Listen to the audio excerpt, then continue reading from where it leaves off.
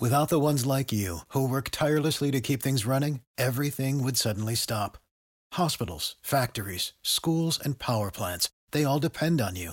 No matter the weather, emergency, or time of day, you're the ones who get it done. At Grainger, we're here for you with professional-grade industrial supplies. Count on real-time product availability and fast delivery. Call, clickgrainger.com, or just stop by. Grainger, for the ones who get it done. Get ready, Ohio. FanDuel, America's #1 sports book, is coming to the Buckeye State. And to kick things off, you can get started with $100 in free bets as an early sign-up bonus. Plus, when you sign up today with promo code OhioFD, you'll be all set when FanDuel goes live in Ohio. Then you can bet on all your favorite teams in all your favorite sports with $100 in free bets. Just download FanDuel's top-rated sportsbook app. It's safe, secure, and super easy to use. Ohio, this is your chance to get in on the action. Join today with promo code OhioFD. Make every moment more with FanDuel, official sportsbook partner of the NFL. 21 or older and present in Ohio. Bonus issued in non-withdrawable free bets that expire 7 days after FanDuel accepts its first real money sports wager in Ohio, 1/1/23. Unique user identity verification required. Offer ends on the go live date. Restrictions apply. See terms at sportsbook.fanduel.com. Gambling problem? Call 1-800-GAMBLER. Hi, folks. We're live again and here with a starting panel of 3 here. We have other people who are going to join us later. Want to remind people of a few ground rules before we start. We'll say this again before the picks begin, but no tipping of picks. Our co-feed here is the NFL Network feed. That's the one we're working off of, so that's the one the picks will be announced off of. I'll announce them as they go, but please, if you pick them up on Twitter and other places early, please don't put them in the comments or otherwise talk about them, and we can all enjoy this kind of at the same time. We asked everybody to come up with a list of 8. I want us to kind of go through who people want for today, and I think we got some interesting names here. Probably a lot of overlap from what I'm seeing, but we're going to go through these one at a time. So Ravenator, Falele, Woolen, McCollum, and Agbare, Micah McFadden, okay, Isaiah Likely, and Eric Azukanma. All right, good group. Got 2 different names for me. We got a couple of misspellings, or at least one misspelling in there. That's all right. But Tariq Woolen be an interesting pick. Let's keep going on. Top of my board, adjusted for need, Tariq Woolen, Kingsley, and Agbare. So these are in order, I assume, because they should be, going back to corner, etc. That's good. Falele, Winfrey, McCollum, Robinson. We're missing a couple here. Maybe there's 2 more for well, he's got them in this next one. Kobe Bryant, Jalen Armour, Davis, Joshua Williams, Braxton Jones, Rasheed Walker, and well done. Damari Mathis. You have Braxton Jones ahead of Rasheed Walker there too? I do not, but I like the list. I like the thinking there by Thigh. He's been with us most of the time. That's a nice job. Okay, very good. All right. And then Andrew McFarland, Falele or Walker for first, as they won't last. Agree with that. After that, Shakir or Dobbs, if they're still there. A little high, but they go fast too. Then a tight end, cornerback, edge. Each has several options. Okay, that's true enough. Let's see here. Charles Bowie says it's Winfrey, Walker, Woolen, Zamir White, McCallum, Brandon Smith, Shakir, and Falele. All right. You think we can get Falele that late, Charles, if we wait until one of our later picks in round 4? Well, he has Walker early too, so maybe that's part of the reason. He wants Walker first as a priority. And then we won't take Falele if we take Walker, right? So Roger Crawford says Falele or Woletsko, McCullum and or Bryant. So you're willing to go to 2 cornerbacks. Wazirike, that's one of my guys. I really like him. I don't know if they could really get to him in the 4th round. I think he might be a 6. Austin or Ross, Gunter or Durant in a late round. Okay. Thanks for doing this again. Oh, we're welcome. We're loving this, man. Falele, please. That'll work. Hello. Charlie. Yeah, I want Walker first. All right. So, Charles. Introducing folks on the panel here. You all know Jason of Huddle It Up Films. He's been doing a lot of draft analysis and obviously handling the big board. So appreciate him coming on and sharing his order with us there. JW is new today. He's been on a lot of these draft shows with us before. He's done a lot of individual pods with me on Film Study Shorts. Anybody who wants to do that, by the way, love to have you. We just had another important member here. His coach. And let me get that off the screen. Charles's comment there. And we can. Hey, Coach. How y'all doing? Hey, Coach. What's up? Trying to figure out what business is for that. All right. So lots of picks. Lots of picks. We've been through a lot of people's top 8. People seem to really wanted to do that. Shrimp Trawler is a good one here. I don't know how much, if in camp you really get iron sharpening iron. Rookies will play against each other. That's a good thing. But there's a lot of brother-in-law playing camp. It's hard to get a real sense of what people are until the preseason at the very minimum.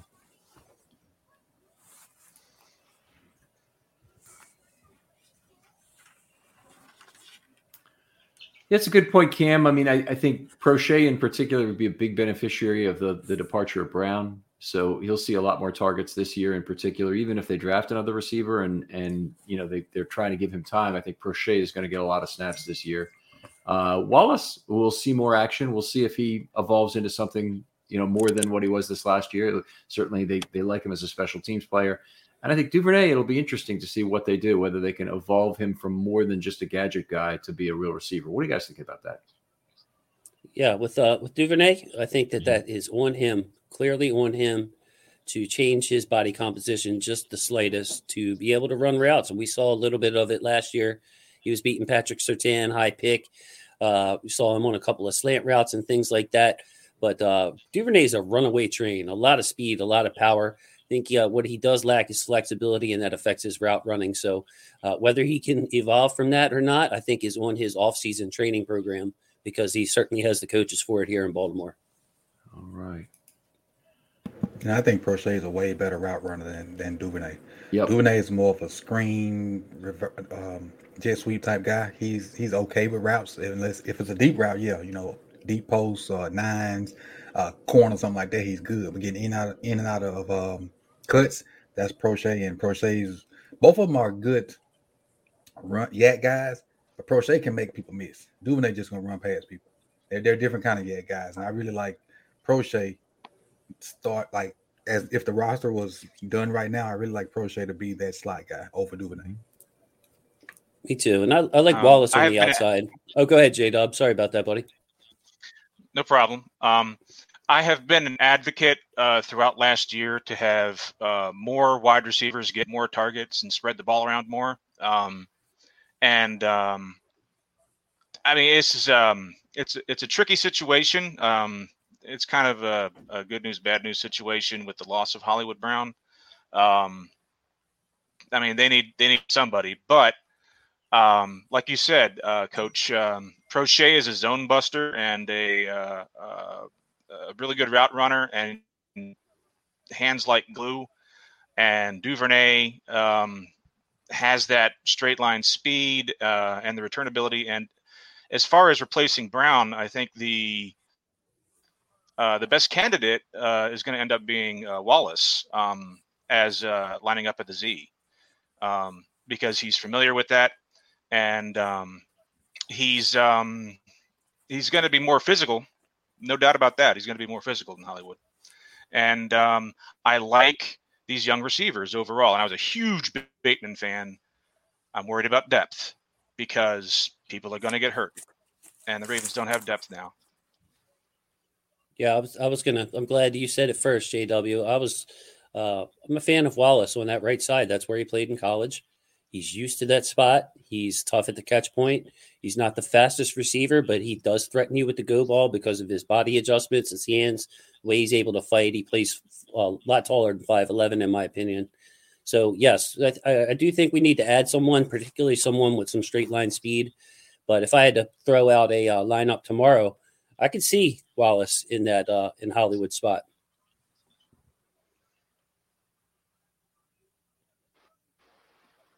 Ken, you're on mute, buddy. Thank you. Happens at least once per show. So let's talk about the panelists and the top 8 guys you guys have, top 8 or 10. Go ahead and start us off, Coach. Can't hear you. You're on mute.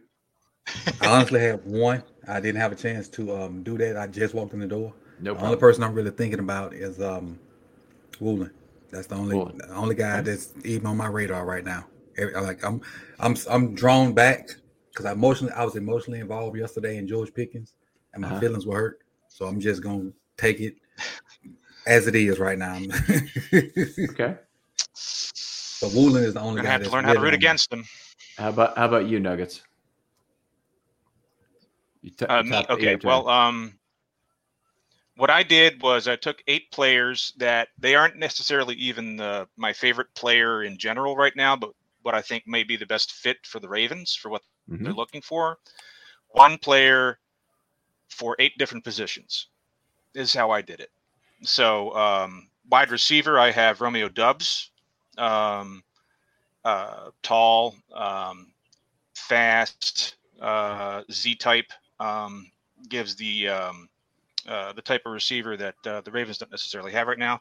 Tight end, Charlie Kohler, who I can elaborate more on these guys if you want, but I think just names running back right now. We're running close to the start of this, and we want to. Everybody has a pretty good idea who these guys are, and we're going to do a lot more talking as we go through the round. Sure. Running back, I like Tyler Beatty from Missouri. Offensive tackle, I'm a big fan of Matt Waletzko.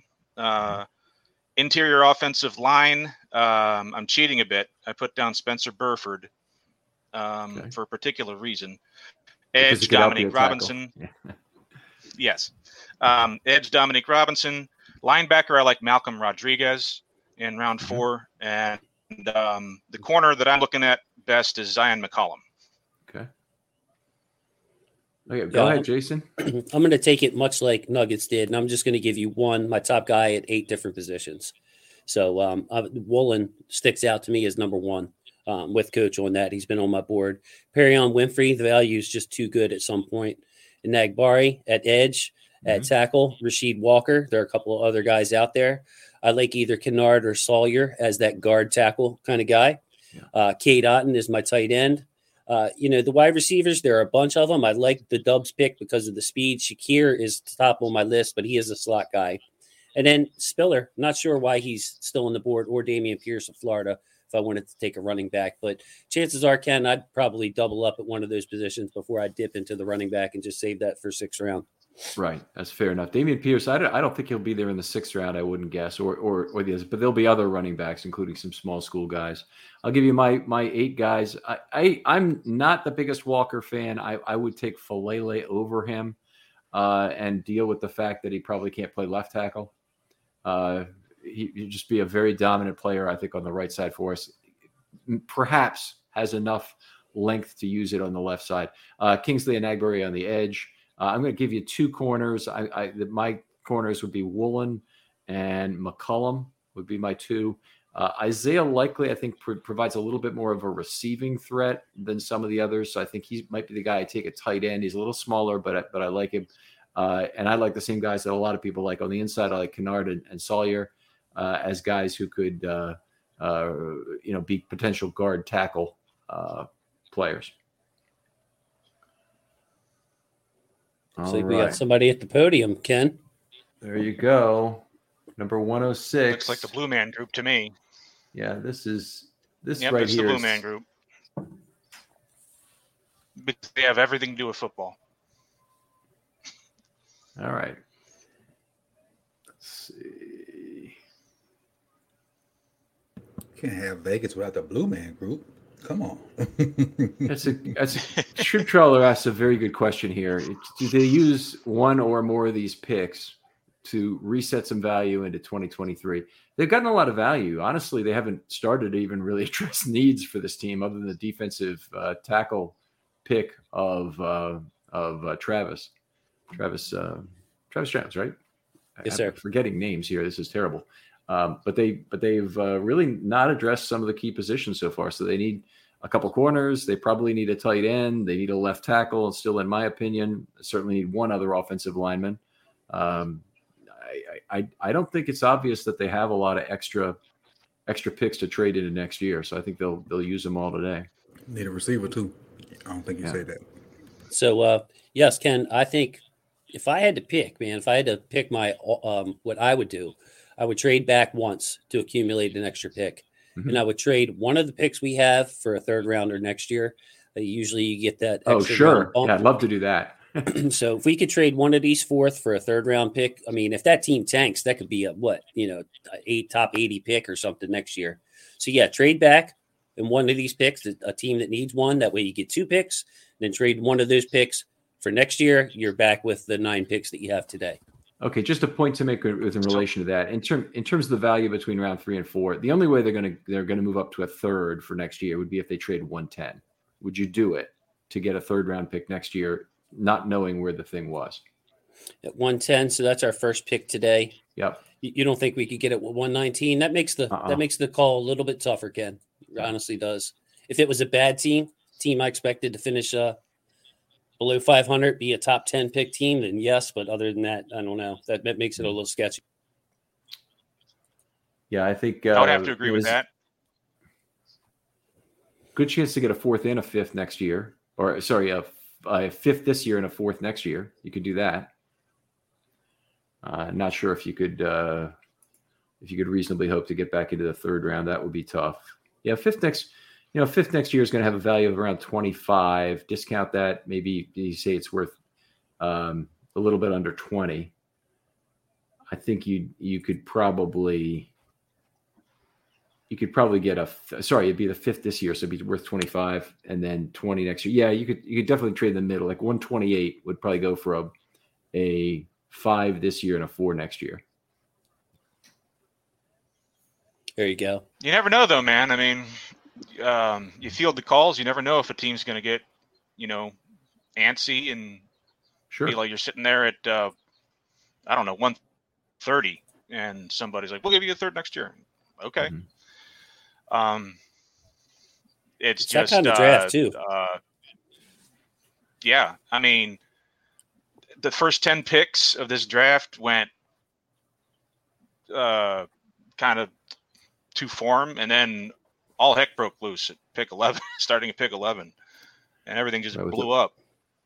Certainly had the unusual early run on wide receivers that was not completely expected, I don't think, and it really preceded the Ravens, who might have wanted to take a wide receiver, knowing what they knew about Marquise Brown already being traded. Absolutely. But, I dare to say it's going to be hard to get a Perion Winfrey, a Kennard, Nagberry, whoever you have, Woolen, next year in that fourth round. So I could see a team getting itchy and wanting to get back in here. But a lot of good players. I mean, this is an exciting time and an important time. I'm glad that so many fans are in here with us that realize how important these players can be for us. You hit on one of them, it's gold. Yeah. I kind of like looking at that cornerback class specifically, Jason. You got some polished guys in there that have played in some big games, not necessarily the highest skill ceilings here, with Bryant and Josh Jobe, say. But we also got some guys with Tariq Woolen and with Darian Kendrick in particular, who are pure measurables guys. Would it be reasonable to you guys if they drafted one of each? Yeah, it would. Josh Williams out of Fayetteville State is a guy I really like for his measurables. And Kendrick, man, he bombed the testing. He's a ball hawk. He's got that experience at Georgia. If Kendrick would have ran into 4.4s, 4.5, he would have been gone already with his ball hawking skills. The guy I talked a lot about with Jake Vogel, Georgia guy that got to see him evolve over the years. So, yeah, I mean, I like that. Give me one polished guy and give me one athlete. That's a great strategy. I must be confusing with Kendrick with somebody else because I thought Kendrick was a measurables guy. I've got to go look back at my corner list and make sure I don't have him confused. All right. Yeah. Jalen Arbor-Davis, maybe. And Woolen is the measurable guy of all measurables. Yeah, he is. Yes. Yeah. He's the top. Zion McCollum, very good measurables as well. Yeah, no, you're right. Darian Kendrick is just the production skills. Cade Otton goes first, and he's a guy that was probably my second tight end. That was my guy. My guy, Coach. My guy, Ken. You okay? Sorry, Jason. It happens. It happens. All right. So we know there's going to be good names coming off here still in this round. It's a testament to the quality of the round itself, but hopefully there'll be some picks that we didn't expect. And some quarterbacks. I mean, some damn quarterbacks. I like the tight ends board right now, not just with Otten, but there are a lot of them that Bellinger, Chig. You've got Grant Calcaterra, maybe Jake Ferguson, who I'm pretty high on. I love Likely too, Ken. Isaiah Likely, like you said. Isaiah Likely could be a very good receiving tight end, like you were talking about, Ken. Mm-hmm. He's got the size. Kolar because, Kolar is the same height as Mark Andrews. He run an identical 40 as Mark Andrews. He's an inline tight end that could line up in the slot like Andrews. Willing blocker, can improve on his blocking skills like Andrews. If he gets picked, you're going to hear it. You're going to hear this guy reminds me of Mark Andrews because of the area in the draft that he was picked and his athletic profile.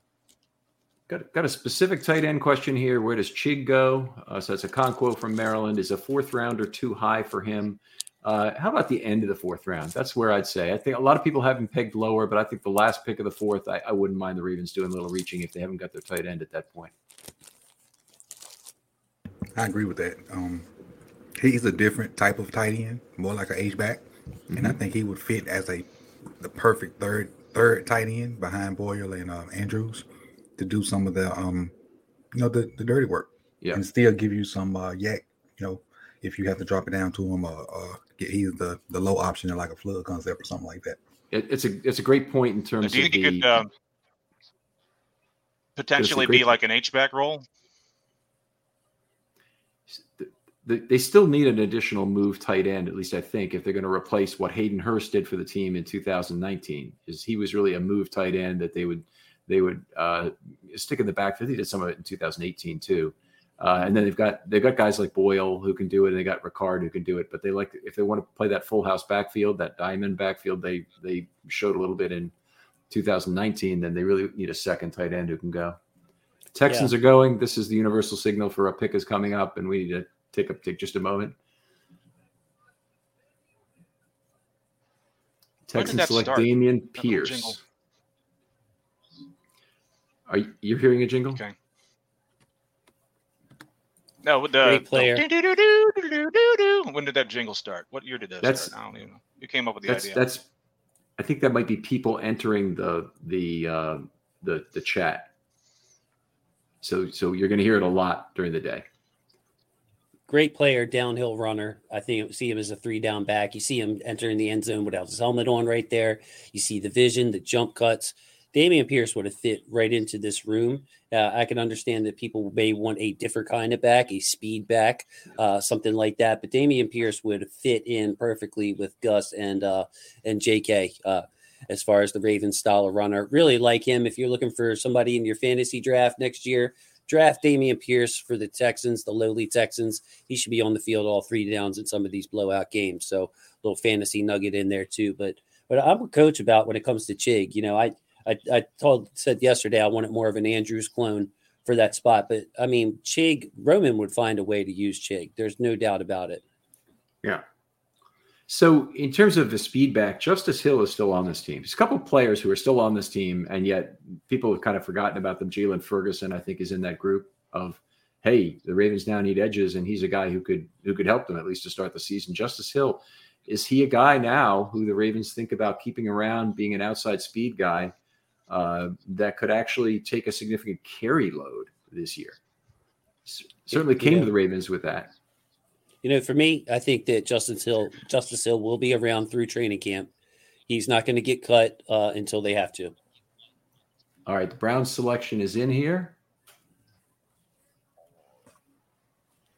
And Perrion Winfrey goes to Oklahoma. Now, that's sad to see the Browns get that much value at this late pick in the draft. That's a very fine pick for them. Exactly. Highest player on my board. I actually had him all the way up at 37, which wasn't too uncommon. I wasn't going out on a big limb there. I saw him get picked in the 40s a lot, but yeah, for the Ravens, 37th ranked player on my board. And I thought I saw a great practice player. And then coach, when he got into the games, I saw him duck his head, lose his eyes a lot. So maybe that has to do with how he was viewed by the league. Maybe they went strictly off the tape instead of how he dominated at the Senior Bowl. Who are you talking about? Perrion Winfrey. Oh, he's been picked? Perrion Winfrey. Just went to the Browns. Mm-hmm. Oh, I guess I'm way behind you. Our division rival. So now we got Seattle coming up at 109. What are they going to take? Sorry, it's Seattle, right? 109. So they could certainly take a cornerback from us, or they possibly could take an edge guy from us, which would be a Nagbury. That would be annoying because he's the last edge on the list. They're not going to take a left tackle, I wouldn't think. But let's see where this goes here. Not after Charles Cross. Yeah, Ken, Enagbury seems to fit them because they have that more of a 4-3 defense, and Enagbury is one of the bigger ends. Right. So Enagbury, for Ravens fans, he would be your McPhee guy. They took 2 tackles yesterday. Seattle took 2 tackles yesterday. What about quarterback? Possibly. When are they going to address quarterback? Are they going with Geno Smith? But yeah, I'm looking at defense for them. We've talked about the tackles, but Enagbury would fit on their defensive line as just their style of player, a 4-3 player. That's the one I'm most concerned about. You still have 2 tackles on the board that both of us like in Walker and Faalele. So yeah. Boye Mafe went to Seattle. That is okay. Thank you, Thigh. Thigh's been money all this time. Thank you, buddy. What's incredible to me is that Seattle took 2 offensive tackles already. Mm-hmm. The year they get rid of Russell Wilson and they draft Charles Cross and Abraham Lucas. That was not lost on people yesterday. Coach has that sign in the back. Help the quarterback. Help the quarterback. Yeah. Which quarterback, right? Yeah, it just Lamar. feels like there's going to be a documentary about the fall of the Legion of Boom and the rise of Russ and all that stuff at some point. And our team, so not really worried about it. So I guess we have to keep a closer eye on the TV, Ken and fellas, because don't they just flash the picks up now without it being at the microphone on day 3 as it kind of goes faster, I think? Yeah. It's I think it might be 3 minutes per pick. Yeah, so you're going to have to keep a close eye on the TV and not zone out for the commercials like we could before. Yeah, and they'll have the last 5 taken. Yeah. But you're right. So look, that's everybody's responsibility here, hopefully, not just mine. And by the way, folks, it looks like I might be turning away and not paying attention to these guys. I am listening, I guarantee you. But when I turn over here, that's where my TV is, and that's why I'm doing that. Could have that's fine. I'm right over here. Coach, I love your guy Sawyer. He would fit perfect, brother. He would fit perfect. You're talking about a guy that would be better than any guard we have on the team, save Kevin Zeitler from day 1. And you're talking about a guy who has SEC tackle experience, held up very well for those Georgia Bulldogs. So if you're looking for someone to complement Ronnie Stanley and or take over at the guard spot for Kevin Zeitler when he leaves, a lot of options. I like Sawyer's versatility and his chops, Coach. Woolen sticking out like a sore thumb as well. Yeah, I wouldn't mind either one of those. I'd definitely take Sawyer. Definitely. Woolen, well, yeah, I mean, you take a flyer on him in round 4 for the traits alone, but he certainly does seem raw to me. Lack of experience, and hey, you never know. I mean, I was wrong about Odafe Owe. I was flat wrong about Odafe Owe. So, and I tried to learn from my mistakes, like I did with Marlon Humphrey. That was like, why did they take Marlon Humphrey? They got plenty of corners. Yeah, right. A lot of that yesterday too. We're need and value. It's just it's really nice to see the Ravens have a great value draft, but in a year with all these needs, it is a little frustrating too. Here we go. Seahawks pick. Kobe Bryant is off the board. Garnett. Wherefore out there, Garnett. Kobe Baked Beans Bryant because he's good with or without the sauce. I had to say it for you, G.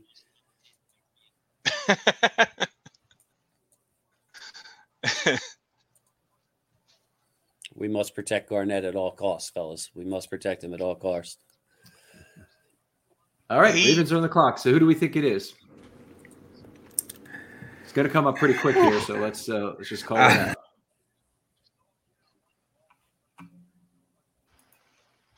Zion McCollum. Okay, so my guess is going to be a Nagbari. Okay, that's my guess. But my preference That's a good guess. My preference would be either him, Walker, Woolen, Sawyer. If I get one of those 4 guys, I am ecstatic right here. I guess I'm going to say that because of the sparsity of edge, I think it's edge here and Ibrahim. I think I don't think anybody else really makes sense. They've got a couple left tackle options that could still be their guy. They got a couple guard tackle options that could still work at their next pick. But if they don't take an edge now, he's not going to be there at 119. Coach, you see it the same way where edges are running out. Go ahead and get one now. I don't. Okay. I don't. I think we're lacking at cornerback worse than we are at edge. This is my 2 cents. Okay. Because I got more faith in Hayes than a lot of people do. So Tariq Woolen is your guy here? Yes, sir. All right. Or And if I mess his name up, Salyer. Salyer or Sawyer, either way, yeah. Mhm. Hopefully we're lucky enough to hear him at a press conference in Baltimore, Coach, and we'll get it right. Pick is in. Now, if Ian Rappaport is to be believed, I'll hold that. No, sorry, they're not at the podium. Go ahead, please. If Ian Rappaport is to be believed, then Ojabo could be back in October. And if he is back in October, first off, that's a phenomenal pick. Secondly, much less of a need throughout the year at edge. Who's Good this call. guy? Okay. I don't know, but he Everybody's looks like he's clapping. ready. Everybody's lots of golf claps. Carl Silverman, Ravens season ticket holder. Okay, so this is something a PSL. And the pick is Uh-oh. Daniel Falele comes to the Ravens. A huge body here. Very exciting. 6'8", Okay. 384. And Ken, I've been waiting 3 days to do this because I didn't want to jinx us picking him. But you got to double up on the It's Fa'alele. Fa'alele. not kidding there. Mm-hmm. Fa'alele. So Fa'alele. didn't want to correct you for no reason there, Ken. But double up on the my friend. Fa'alele. All right, I'll try and get that right. You remember Chris Fumatu Ma'afala? It's like that. Yeah. You know what I liked about him was that his mirror was actually decent for a man his size. It's you expect it to be terrible. What is it? What It says right on the television, Orlando Brown Jr. Is the comp? A lot of other places say there's I don't never know. been a player like him. It was listed like a trait. Like his trait is Orlando Brown Jr. He has the Orlando Brown Jr. trait. That's amusing to me. Be kind of fun if he. Oh wow, he's the heaviest player in NFL history. If his pro day weight holds up, but Trent Brown was 380. That's a little surprising. So I want to talk about his feet. I find it hard to believe that Mount Cody wasn't. Go ahead, Jason. Go ahead. I want to talk about his feet, his footwork, and how light on his feet he is. Something that stood out to me, something that stood out to a lot of Ravens analysts, a lot of clips posted on Twitter about how this guy is the definition of a dancing bear. He's not heavy-footed. Yeah. He can actually move a little bit and turn and seal somebody while he's engaged. Would be a great trait for a right tackle, as you said, Ken. Maybe he can hold up at left tackle, not sure, but a high upside pick, somebody that could be the right tackle of the future, as Morgan Moses is, here for a 2-year deal in essence. I believe it's just 2 years. So somebody that could sit, learn, get used to the speed of the game, and has all the physical traits. Get him in the nutrition program, get him in battle shape, and he could pay off. Okay, so the next pick is to go to the Jets. It's Max Mitchell. By the way, Now I like the Faalele pick even better because he certainly was higher on my board than Max Mitchell. Going back to Faalele for a moment, there's a little bit too much patty cake in his game as a blocker right now. He's definitely not any kind of advanced hand usage, and I wouldn't expect it from a guy who's been playing the game this long, but that's a thing which is an enormous area for improvement. So if he can still be all Big Ten, despite really not having effective hand usage at all, that's something that can really improve and should at the pro level. I agree with you in terms of his ability to turn a player, torque them, as he goes. Also, the Ravens system, extremely forgiving, as we know, to right tackles when they have down blocks. And a player like Faalele, I would not want to be Jordan Davis and take a hit from Faalele on the side while I was getting straight blocked by Kevin Zeitler. That's a tough double for anybody to try and take.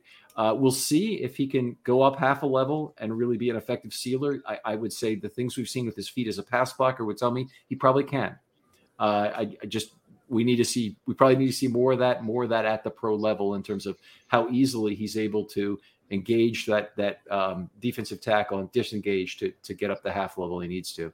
But it's a very forgiving system. Go ahead. No, I was going to say, I was doing you a solid there. Daniel Bellinger goes at 112. A lot of people liked him much higher in the tight ends than I did, but still, that seems to be a pretty good pick. Me too, Ken. He can block. He stood out to me at the combine. Actually, I was telling this story. He was, of course, his name starts with B, so he was up there first. And they were having problems with the blocking sled, and it was all off balance, too heavy, that kind of thing. And nobody could move it. They were toppling it over. Bellinger was so low, so perfect in those drills with his hands placement. He was the only one that made it look good. They had to actually reset the sled for everybody else, but it didn't bother Bellinger. So cool little story. Another San Diego State guys. They're building a nice program out there running the ball. Got some questions coming up on the Faalele pick that we probably ought to answer here. I'm going to say no on this. Ronnie Stanley is tied to the Ravens through 2023 at a minimum. And I don't think if Ronnie Stanley can play, first of all, if Ronnie Stanley can't play, he's not a trade chip at all. Let's face facts on that. If Ronnie Stanley can play, I don't think the Ravens want to let him go at all. I think they want to keep him. If Ronnie Stanley can play and he's back to close to Ronnie Stanley form, he's a bargain on today's market. Yeah.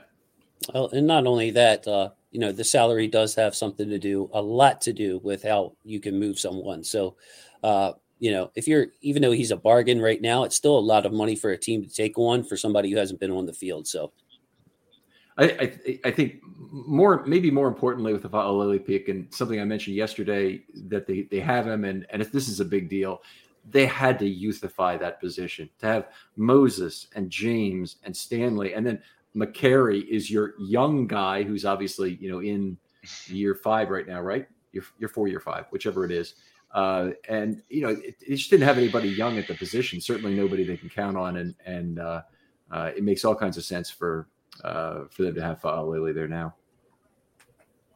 So I'm up to the point where I'm surprised that. Oh my God, that's ugly. Hey, Kuiper's been wrong a lot. He's been right a lot. So, like the rest Faalele of us. does have a similar problem that Villanueva did, and that is he can lose the leverage battle. Mm-hmm. Loses the leverage battle. No, he can lose the leverage battle. I mean, he did not have a particularly good Senior Bowl week, in my opinion. A lot of guys got into him and got him off, and he looked surprisingly not as strong as was expected. So there's work to be done from the belly button up. There's work to be done. I had a question for Coach, actually. Well, Coach, you want to take the is Faalele starting by the end of this year question, Coach? Is Faalele starting by the end of the year? No. Reason unless injury happens. I think Moses and McCary would start off with that right tackle position. But barring injury, I think he'll be a project. And go ahead, Ken. I was just going to ask Coach, these Senior Bowl drills, it's something I wanted to ask Coach about just from a coaching perspective. They seem to me made for the defensive lineman. And I watch these a lot, and I'll actually get positives out of an offensive lineman, even though he might get beat, quote unquote, on the rep, because there's no trash around him. I mean, the defensive lineman doesn't have any assignment to keep. He can go anywhere he wants. He can hit up with any move. It's an opponent he's unfamiliar with. All these factors add up. There's no fatigue. So would you agree with that those drills are set up for the defensive guys and you shouldn't read too much into O-linemen getting beat on those one-on-ones? I agree that they are set up for defensive guys to win, but past situations, those are what you get. You're going to get a speed guy with his, third and long, third and 8, third and 9. That's what you're going to get. So in that aspect, that it's set up for the defense to win and it's really an advantage. But those are some real situations because, say if it's 1st and 10, that defense can't come off the ball like that because he got to play run first. But then there are situations where he can just rev his motor and go. So are they the end all be all? No, but they do have some relevance into real football though. Thank you very much. Because what I've been doing, can we have another pickup? I'm sorry, we're going to be going fast today. Percy Butler of Louisiana goes to the Commanders. That's a safety going is definitely a positive thing for the Ravens here in the 4th round. Yeah, I had him at number 170 on my board. Was on my radar, but at the end anyway, it's a good for the Ravens. Kind of a reach for the Commanders then. You're saying? Do you have any safeties left on your board, Jason? In the next, say, 30 picks? No, and I had safety as a lower need to begin with, but part of that is just the talent. It's either you get one that can play free safety. The one guy I would look at is Tyson Anderson. I believe he's another Baylor guy. And actually, I'm not even going to say that, but Tyson Anderson is a nice height, weight, speed guy, and a guy that I did not like compared to the consensus is Verone McKinley out of Oregon. I just didn't see it with him. Right. There's 2 safeties that I like. Bubba Bolden from Miami, but not right. But maybe in 5th or 6th, not for us. And what's the kid from FAMU? Oh shoot, I watched him play all season, and I can't think of his name. Marquise Bell from FAMU. Got another safety off the board at 114. Dane Belton of Iowa. Try hard guy, special teams guy. There is another safety that I think we could take, but it would just be for special teams. I want to say his first name is Wanya or something like that. Thomas. Wanya Thomas from Georgia Tech, from Niceville, Florida. Yes, sir. Yes, sir. An absolute demon on special teams, gunner. I mean, it's everywhere in his reports. And if you can watch one game, I mean, he is unbelievable in that role. So if the Ravens want to take a special teams guy, that would be the only way I see us with a safety. Smoke Monday, a lot of popular favorites for his name, also on my list. But do we really draft? Yeah, what I'm saying is not for the Ravens to pick, but for safeties to come off the board, during this period. And we just had 2 safeties come off the board that none of us said. Let's see if another safety goes here to the Broncos at 115. And they take cornerback Damari Mathis of Pittsburgh. Definitely on the cornerback radar, but I'm not sure if this is a guy that the Ravens would have drafted. He's a speed guy. So got some questionable picks going here. What do you think about Damari Mathis being a slot guy? Or do you think he's purely on the outside, Jason? I think that's a pure projection, Ken. Pure projection. And when I say that, that means I don't have a good feel for it. Everything is a projection. So I add the word pure when I'm saying I don't feel it, Ken. I'm not feeling it. All right. Fair enough.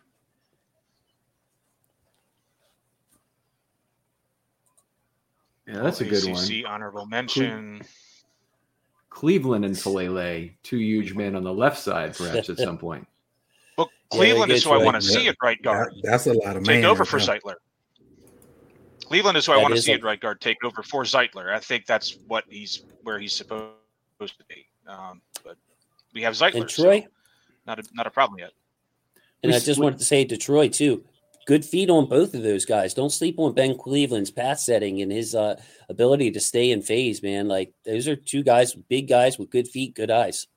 One of the really nice things about Cleveland that I liked last year was his ability to process during pass blocking and go from that double team on the center to help the left tackle.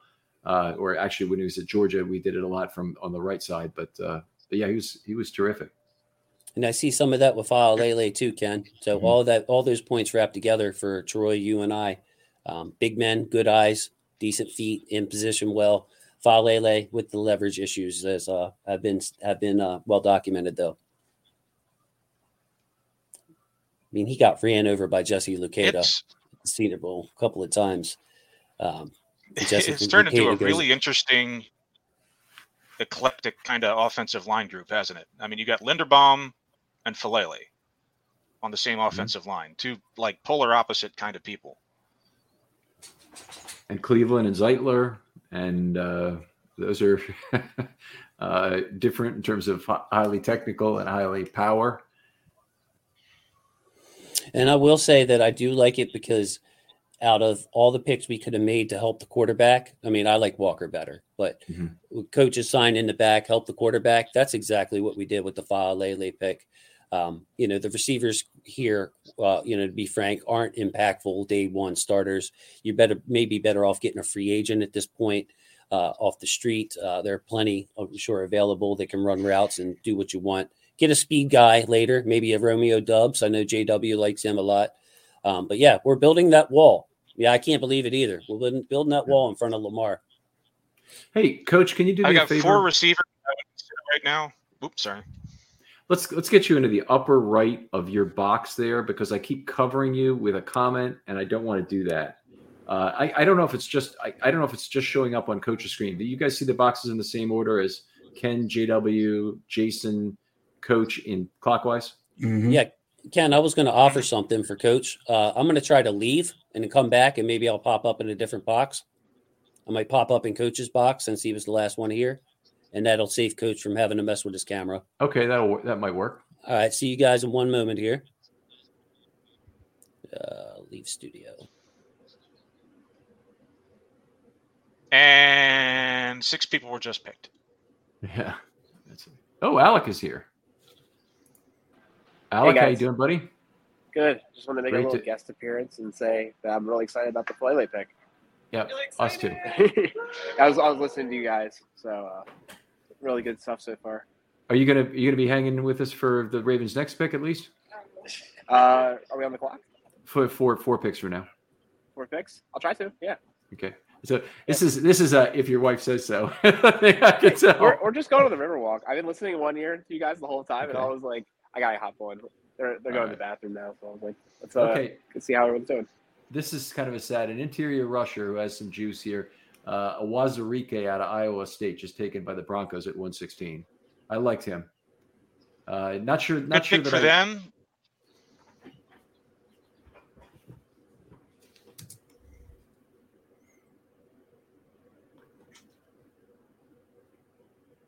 Yeah, I'm a little bit behind. Sorry. I'm with Coach. So we're thinking McCollum next? Behind on the feed. Yeah, that's a good question. I'm not sure. I like McCollum. They like Woolen. I'm fine with either. There are a number of corners. I mean, I like Armour Davis. There's Tariq Castro Fields is on the board. A lot of guys. All right, we have a new offensive coordinator for the Ravens here. Although I love this idea. Why is Faalele down blocking? Shouldn't Faalele be in the backfield on this play? And you have Moses on the field, and you might as well get all your 2 RB set. Tyree Phillips and Daniel Faalele carrying the rock. That the group they put on the field for the 4th and 2 at Seattle is one of the coolest ever. I love to see that kind of a unit go out there. Tell you what, they're not all going to be sharing a golf cart this spring during training camp. That thing will have a flat tire. Try to trick around Faalele and Cleveland and Grang. Yeah, the sad thing is there's a bunch of people here, and I'm wearing my Haloti Ngata jersey today, but who are too young to still remember how effective the Ravens were running a 7-man line that included Haloti Ngata in goal line plays, and how often they were able to convert those to touchdowns. And Ngata himself, unbelievable blocker. I mean, he's great penetrating lineman and whatnot. We love that about him, but unbelievable blocker. Sure, I think he's a Hall of Famer, all-around athlete. That's another debate, but I think he's the Hall of Famer. I think he compares to Dan Hampton.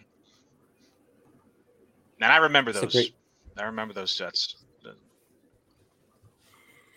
Willis McGahee, he ran the stretch very effectively there, had great vision in terms of finding the proper cutback lane. Not that there weren't about 4 of them on most plays, but Hey, Ken, can I ask you a question real quick? Sure. Our Travis Jones pick yesterday, it was 3rd round, correct? 3rd round, number 76. 76, okay. That's what I wanted. Thank you. It's my favorite pick of this draft. Ain't mad loved about it. Loved it. I have been I was banging the Travis Jones drum, man. If not Jordan Davis, get Travis. There's so few defensive tackles that I really liked. Mm-hmm. So Danny, you can go to my Twitter page, Huddle It Up Films. There's a link to the big board there. And also, I believe I put it on my last YouTube video. If not, I'll do that right now. A link on Huddle It Up Films YouTube. But if you have Twitter, go ahead and go there, Danny. You got a fan, Alec. Somebody enjoyed watching you ride in a car. Yeah, the Alec road trip. I switched after I got off. We switched, and I was driving the rest of the way. But actually, I just found a TV that has the draft coverage going, so I just caught up on everyone's picks. So who are you looking for, Alec? I want a corner here. I think it's you should get one now before it's too late, so to speak. So I think that's kind of where I'm seeing it. I have to agree that the two best-looking rooms right now for me, positionally wise, is cornerback and tight end. Yeah, I would say you probably can wait a little longer on tight end, it looks like. So maybe wait on that one. Lots of agreement on going corner next. This is the tougher question. Which receiver would you guys pick? There are 4 receivers that I would consider right now, and Dubs is who I chose because I think he fleshes out the wide receiver best. But I think Calvin Austin has a chance to be special, and whoever drafts him, if he goes to the right team, could get a steal. It's just the Ravens have a lot of shorter guys already, you know. Yeah. Khalil Shakir, I'm a very big fan of. Okay, we can pick us in here for the Jets at 117, defensive end Michael Clemens. So another guy who, you know, a big edge, maybe a kick inside guy like Suggs. That's certainly an interesting player. Yeah, I liked his play demeanor a lot, Coach. I liked his aggressiveness. The way he used his length, I thought was very good.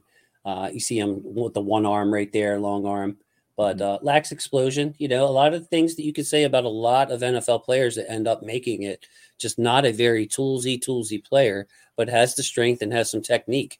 And those are guys that I can get excited about. He just missed my day 3 value column. He was one of the first people in the gray section there. I like Nagbari better, but Michael Clemens, Jets made a nice pick there, I believe. That's not a reach to me. Chances of Nagbari playing 5-tech? All right, we've got a trade in right ahead of the Ravens here. This is always bad news, but Minnesota trades in to spot 118. I guess they need a corner, don't they? Yeah. That was one of their needs. Corner or an edge? Corner, probably. Yeah. Corner and edge, right. Hate to see it. I think my money be on a lot of times people jump ahead of the Ravens and think they're picking who the Ravens want, but they don't. That's why EDC plays those mind games. Yeah, based off what they said, I think they were going to go Hamilton regardless of the Eagles' move. Mm-hmm. So that is what I hear as well. I had Hamilton rated higher than Davis. Yep. I mean, I think if Hamilton would have gone, then they always say it, but I tend to believe it. You know, just talking with Ken yesterday about how Hamilton fits. I mean, you think Jordan Davis opens up things for your defense. Hamilton does that times 2. So I love that pick. due to getting Travis Jones later. Yeah, I mean, I would rather have Hamilton and Jones than Davis and whichever safety. Okay, Vikings. Okay, so picks in for the Vikings at 118. This is the last obstacle, and it is Nice. a Caleb Evans, a cornerback from Missouri. Good player. Made So my list. corner, but Definitely Yeah. outside aircraft carrier size there, Jason. Yeah, good corner. Made my list. I just like McCollum better than him. And, I had him in a different tier than McCollum. And Woolen, of course, is just sticking out like a sore thumb. McCollum is 6'2", so he's got that height too. Mm-hmm. I like him in that he's more polished than, even though he did play at the FCS level. He played against North Dakota. I mean, Sam Houston State is a top FCS program. So he was playing like North Dakota State and such like that, seeing Christian Watson across from him and things like that. And I think he's more polished than Woolen is and has a lot of athletic traits, which is why I would rate him ahead. And Woolen was a I'm not receiver not playing long with ago. Woolen. Woolen was a Right. receiver I not wouldn't long complain ago. with Woolen. So I agree with you. I wasn't like saying trying to go back and forth. I was just throwing that bit of information out there. Woolen has only been playing maybe 3 years, if 3. Mhm. He came to UTSA as a receiver. Okay, picks in for the Ravens. I think I'm hoping for McCollum over at Anagbury here. I think there's got to be a reason why he hasn't gone yet, frankly. Mm-hmm. So maybe a lot of people think he's not as adaptable to being a 3-4 outside linebacker. We'll see. So this is number 2. Well, we think offensive line is done, right? I would think they're so. done with offensive linemen. They do have. If not Anagbury, I like Dominique Robinson still. Was he taken? I don't think so. No, he's still on the board. At 3 spots on the interior offensive line that I would consider as open this year in terms of people, because I don't even think Tyree Phillips has a job secured at this point. And Cologne doesn't. Powers, you could add him to the list. He was the other one. The Powers is probably going to be cut just for salary purposes. And again, just like Justice Phillips makes Hill. it over Powers. Yeah, there's a delay on you, JW. I think that's why you keep getting like crossed up when you speak there. But there's a bit of one. I'm sorry. Yeah, I expect guys like Justice Hill, Powers, Phillips, all to be in training camp for injuries purposes. I don't see a ton of trade value for any of them. I don't think you would just trade them just to trade them. You save those guys. You see where the injuries fall and how people are performing in training camp. Same with Jalen Ferguson. All these guys on the last year of their deal. You're not going to clear a ton of cap. You're not going to get anything valuable for them in a trade. They're just going to be on the team. So I see that question a lot as far as how do we clear cap space? You're not going to do it by cutting Ferguson, Hill, Powers, etc. I mean, minimal savings. Right, but Cologne is potentially has a tiny bit of trade value. And when I say that, maybe they get an unconditional 7th or a conditional 6th and unconditional 7th for him kind of thing, because he's a 3rd-year player. So somebody may say, hey, we can do that for him. I mean, Ben Bredesen, was traded for what, a 4th or a 4th for a 5th kind of deal. It's just unbelievable. In fact, we may be using one of those picks right now, Ken, for the Bredesen trade. Fun fact, Kyle Hamilton has a sleep number of 75. Sleep number? Oh, sleep number bed? According to the commercial. Okay. Yeah, according to the commercial I just saw. Yeah, I don't know if we have a sleep number bed, and I'm a 99 all the way. I need a hard mattress. Okay, here we go. This looks like this. Is this guy get to make all 6 picks in this round? No, it's a different one. Okay. Mm-hmm. The Ravens pick is Jalen Armour-Davis of Alabama. So a cornerback is addressed for the first time. Like it. Not my top guy, but pretty close. Yeah, I feel the same way. I mean, why not? Jalen Armour Davis, good guy. I don't pretend to know everything. Had him in my top 100 at 96. Alabama corner. We like those guys, and obviously he gets to go against top competition, so not going to be scared of his competition in training camp. So you can do a lot worse than that. I'm glad we addressed cornerback.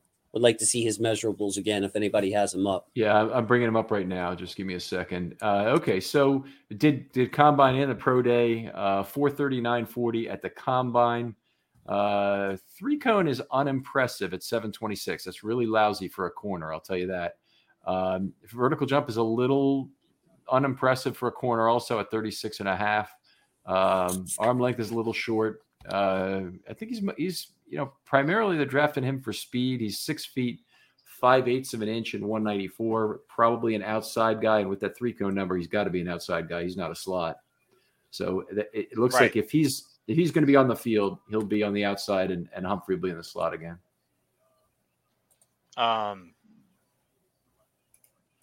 Or Steve, yeah. He doesn't have a heck of a lot of experience. He's another one that has a lot of room to grow, and I think he may be another positional convert, if I remember correctly.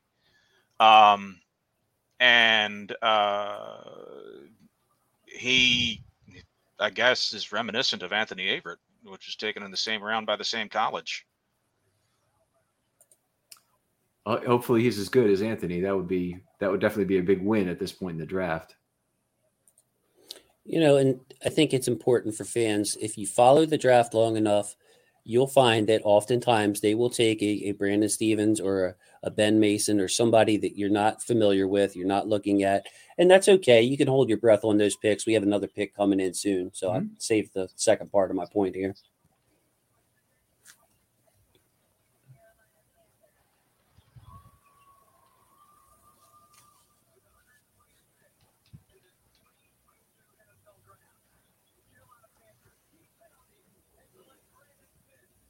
Okay. Brandon Smith off the board. Now there is a measurables guy at theory inside linebacker. I think he's more of a chess piece player. You move around, you maybe use and press. He's a guy you can use and press on a very big tight end because he's got extraordinary length. I looked at him on my inside linebacker group, and he can only make the honorable mentions because he's just a guy that doesn't exactly fit that position. What do you think, Jason? I thought his instincts were poor for an inside linebacker. I like him as a chess piece for that reason, Ken. He had plenty of chances at Penn State, and especially with his measurables, to make a difference there, and did not progress. So he's a young man with a ton of production. 9 tackles for a loss last year, shooting gaps, but you're going to have a lot of problems if you're asking him to read gaps, take on blocks, that kind of thing. And to finish my point from earlier, you do this long enough, the Ravens are going to pick guys that you barely study. So you have to, when I'm looking at our picks right now, we have picked 1, 2, 3, 4, 5, 6 guys. 6 guys I all had in my top 100. So for me, I'm delighted with that draft. I mean, sure, I wanted Pickens. Sure, I didn't want Linderbaum. I wanted to go somewhere else. I've had my bugaboos about this draft as much as anybody else, but we're looking at getting a lot of value in this draft. Go ahead, Ken. All right, another cornerback off the board, Jack Jones of Arizona State. At number 121 to the Patriots. Guy that did not make my list, Patriots. But very well could have. Yes, he's got physical skills. I think he has some issues that he has to work out. Not going to go into much of that. But he seemed lost at times to me. He's very small, 5'11", 177, and 452 speed. The Patriots like who they like. Dismissed from USC in 2018 is what I was trying to get at for who stepped in there. But yeah, he when we talk about look lost on the field, yeah, he has some stuff, but USC kicked him off the team. So I didn't see that as a good fit, especially with all the other talented corners, and Ken read off a 4.55 guy. So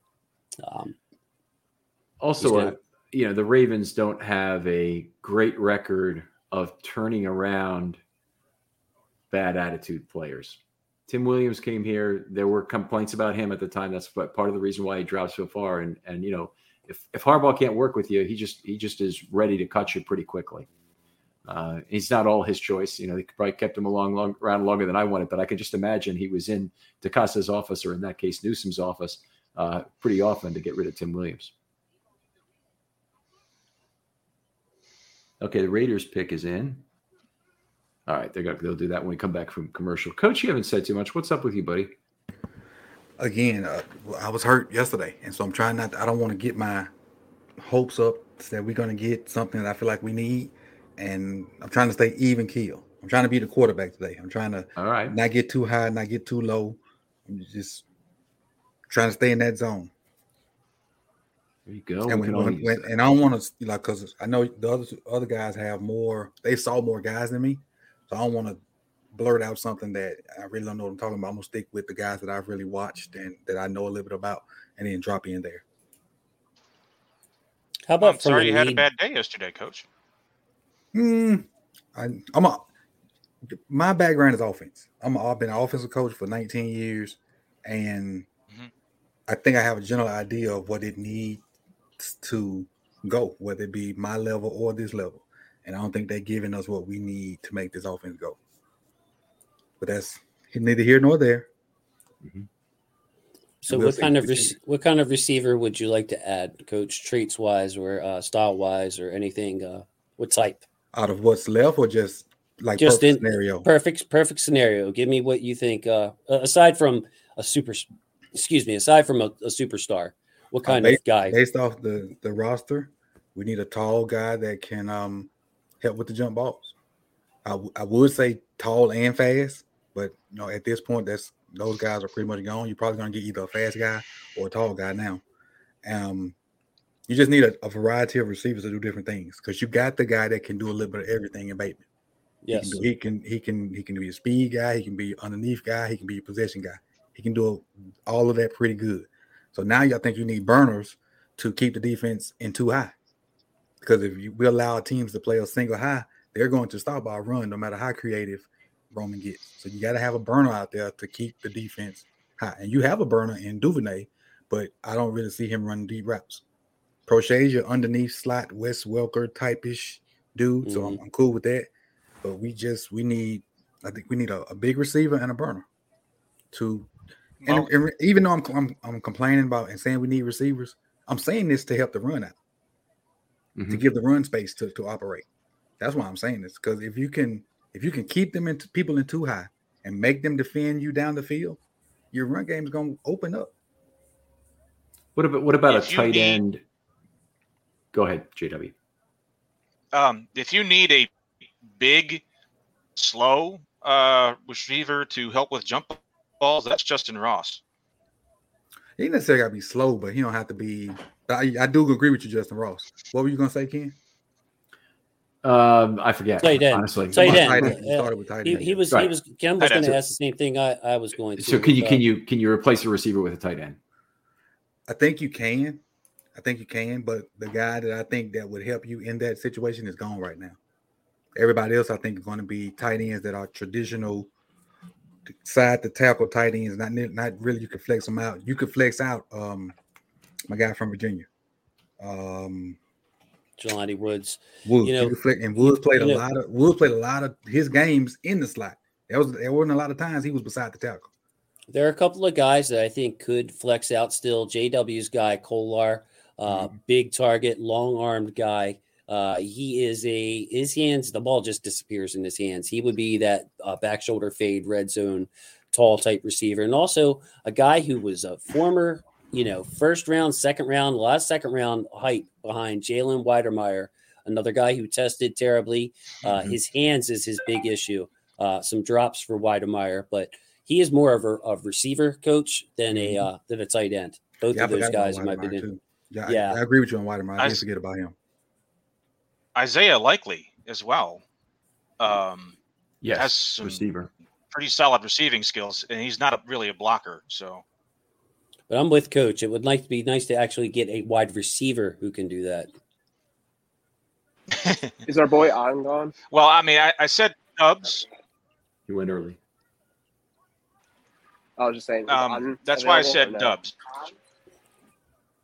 Yes, Alec Otten no, went. he was selected. No, he was selected earlier. That's what I was going to say. He was actually the first pick today, Alec. We have a running back off the board there, Ken. Don't know if you saw it. Zamir White out of Georgia. Very good. Number 122. And maybe one of the reasons they didn't pick up that 5th-year option on Jacobs. Jacobs, yeah. That surprised me. That legitimately surprised me. You know what? I see a lot of similarities in their game coach, just the ability to fight for yards, power back. Jacobs was a little more skilled as far as his wiggle and his initial move, but I could see Zamir White playing. I think he got underrated because he was overshadowed by James Cook in that offense. But man, he had an injury and came back and ran pretty quickly in his 40 time. So that was impressive. Really incredible that 3 first-round draft picks and 0 fifth-year options for the Malak Farrell draft. Colleen Farrell, however you say it, Jacobs, and who's the other guy? I think it was Abram. Second year, Abram, yeah. Arnett. Abram, sorry. Arnett was the following year. Yeah.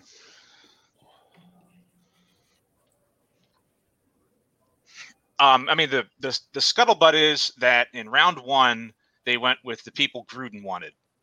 And then Mayock took over after round 1. And it's funny how their picks got a lot better after round 1. Well, the Farrell, I mean, it was a strong coach system. So I understand that might be the case. But the mishandling of the Farrell pick is so legendary. You can't even discuss it. But it was so uneconomical in terms of being a guy who could have been had at 13, 15, 18 probably. But let's say 13, 14. You trade down 10 spots. That's an enormous pickup in draft capital. And they couldn't afford not to do it. And I know that Mayock said he tried to trade down. Lose the trade.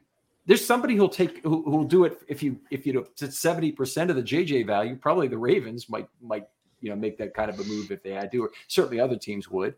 And you go ahead and lose the trade if you need to. But that was such an uneconomical pick. It was ridiculous. And now to have him not get the 5th-year option, it's kind of the double gut punch on that. Chargers are up.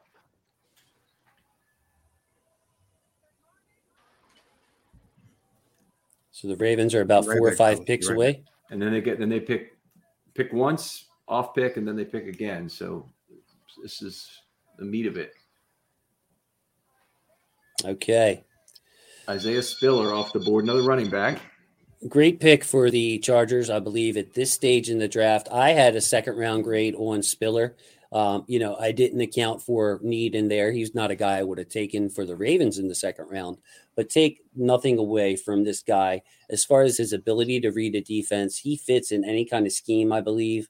A good mix of power, great 3rd down back, pass pro, the whole 9. He is one of those complete backs, and I put him in the same category as Breece Hall and Kenneth Walker as a guy that you could take in the 2nd round and nobody would bat an eye. So I love that pick for the Chargers. A great compliment to Austin Eckler. Got to tell you, I watched a completely different player, and this is the 2nd time I think this has happened in terms of a player. I did have him 10th on my list of running backs. Significant tread wear on him with 615 touches in 3 years.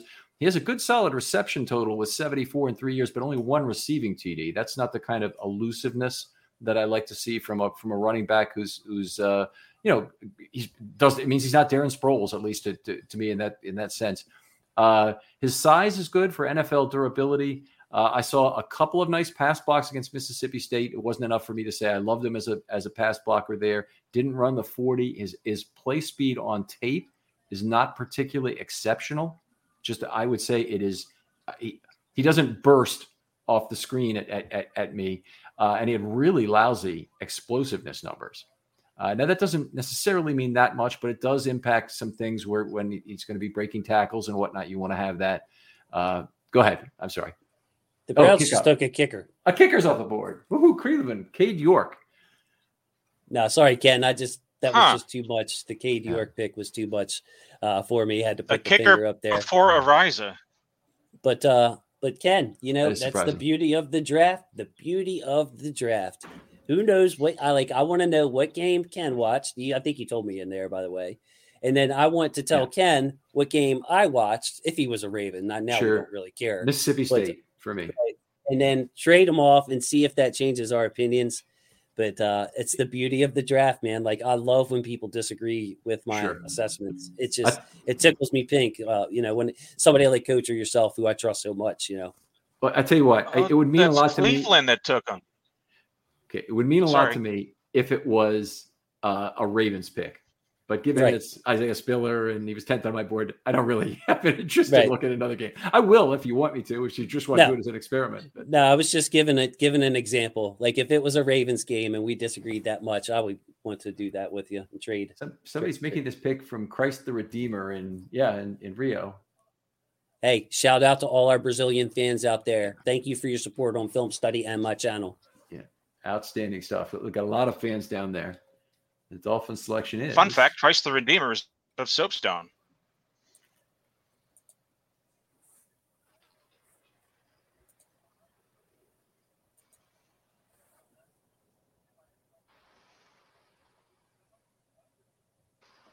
Okay. Eric Ezukanma. I don't know if I'm pronouncing that correct, from Texas Tech, the wide receiver. Got one of the taller wide receivers still left in this draft. Yeah, my analysis on him is not very much. So I'll leave it to anybody else who has watched him, but I didn't see the measurables. He wasn't on my initial list. I see a guy with speed, and I didn't think much of him when I just read over him, but he's not one of the players I studied. Okay, I'm going to read off his pro day results because he doesn't have everything from the combine, but he's 455 on the 40 in his pro day, and that could be the number that gets inflated in terms of its quality. 36.5-inch vertical, 10 bench reps, a 723 cone. There is not a lot to love here. 10.5 feet on the broad jump. You like that? But they obviously see something. NFL Draft Scout rates him as the 31st best wide receiver in the class. So, to give you an idea, we had a record number of receivers taken on the first 2 days with 17. That's the record all the time in the common draft, which seems it actually kind of surprised me when I saw that, but never had it more. So Ken, was he 6'1", 6'2", something like that? 6'1" and 7/8. So he's 6'1", not fast, not quick. Useless. Yeah. Yeah, I'm looking at these highlights, and he looks kind of plodding. I mean, he's running away from people, but I don't know what the competition is. It looks like he's a little plodding there.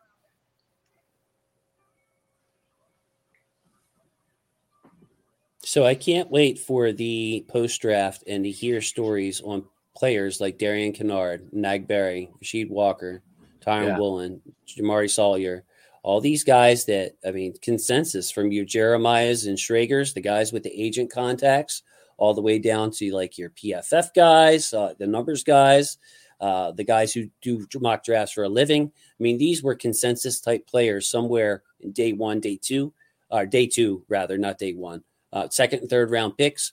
And here they are, getting picked over for guys like Ken just mentioned. Yeah, the two shockers to me are Kennard, who I think would be a great right guard. He's a tackle in college, but I think a great right guard, has all the traits, the length that I want. Very positive. And Sawyer, who's played everywhere. Rasheed Walker, I hated myself for taking him in some mock drafts because I just didn't like him as much as I know you did, Jason. Yeah. So anyway, I'm very surprised that those two guys are still out there. And Woolen, Ken, when you run 22 miles an hour with your helmet on in a GPS tracker, there's got to be a guy like Coach out there just screaming to get that guy in his secondary. Give me that guy. I can work with him. He's 6'2". He's running 22 miles an hour. Coach wants him on offense. He's going to put him at wide receiver. Right. It used to be ours. Hey, we might need him. Just run deep. We might throw it to you. We may not. Okay, pick is in for Las Vegas. It's Neil Farrell. Definitely not a pick I would think that competes with the Ravens' needs at all. So that's a good one. I agree. And my favorite run stuffer nose tackle in the draft is still available. And that was John Ridgeway, small school guy that transferred to Arkansas and just jump up in competition, did not bug him at all. So Yeah, I don't feel like the Ravens will add a nose tackle. I think that Travis Jones has got them covered, plus the depth guys that played pretty well last year. I think, what is it, Mack and McKenzie, didn't notice too terrible of a drop off when they got in there. They did well. So if we're going to add a defensive lineman, I would expect it to be more of a 3-tech, wouldn't you guys say? Or we're pretty much done with defensive linemen? No, 5-tech, not a 3 or 3-5 versatile. But I'm with you, JW. That right now, one of the issues with the Ravens is that Matabike, who's their best young lineman, is not so great that he couldn't be replaced. But he also plays the most common size and shape pool for defensive linemen, the 3-tech. Mm-hmm. And so, you getting a tall guy at 5-tech would be nice, to slip in after Campbell is done. Do you get the sense, by the way, that Campbell's deal is a 1-year deal or a 2-year deal? It's a 2-year deal, obviously, in terms of what it is. I agree, Coach. Yeah, I'm with you. I think he's an insurance. He's an insurance to coach, mentor, play that at last, be that fourth quarter guy and the playoff guy. Yes. Right. Yes. Now limit his workload. Allow him to eat when it's time. Well said. I like him over the nose too. On passing downs. Those young still guys, a lot to handle. They probably had them tight buttholes in those clutch situations, and you throw Calais in there and let him handle the clutch because the pressure won't bother him. There you go. And I mean, he almost single-handedly won. What was it, the Indianapolis game, other than the Justin Tucker thing? But I mean, the sack, the back-to-back, the sack and the blocked field goal. Okay, so New England just picked at number 127. They took Pierre Strong, a running back. So that's definitely positive, I think, for the Ravens. And the Ravens are on the clock at 128 here and at 130. So let's start at 128. Who do you guys think it is? Go ahead, guys. Anagbare gives you the 5-tech. Anagbare gives you the 5-tech, in my opinion. Some interior pass rush with him as well. I'd go with Anagbare too here. I think edge and receiver, at either one pick, because they're so close together. Right. And with the receiver, like I said, Dubs, Shakir, Melton, Austin, if they want the jump ball guy, Ross. So I'm going to wait for next pick to take the receiver because there are more than one I like. Nagberry and Sawyer at some point is just too good of a football player to have out there, man. Like, can you afford to take a third lineman, Jason? I don't know, Ken. That's a great question. He just sticks out to me on this board. Him and Woolen.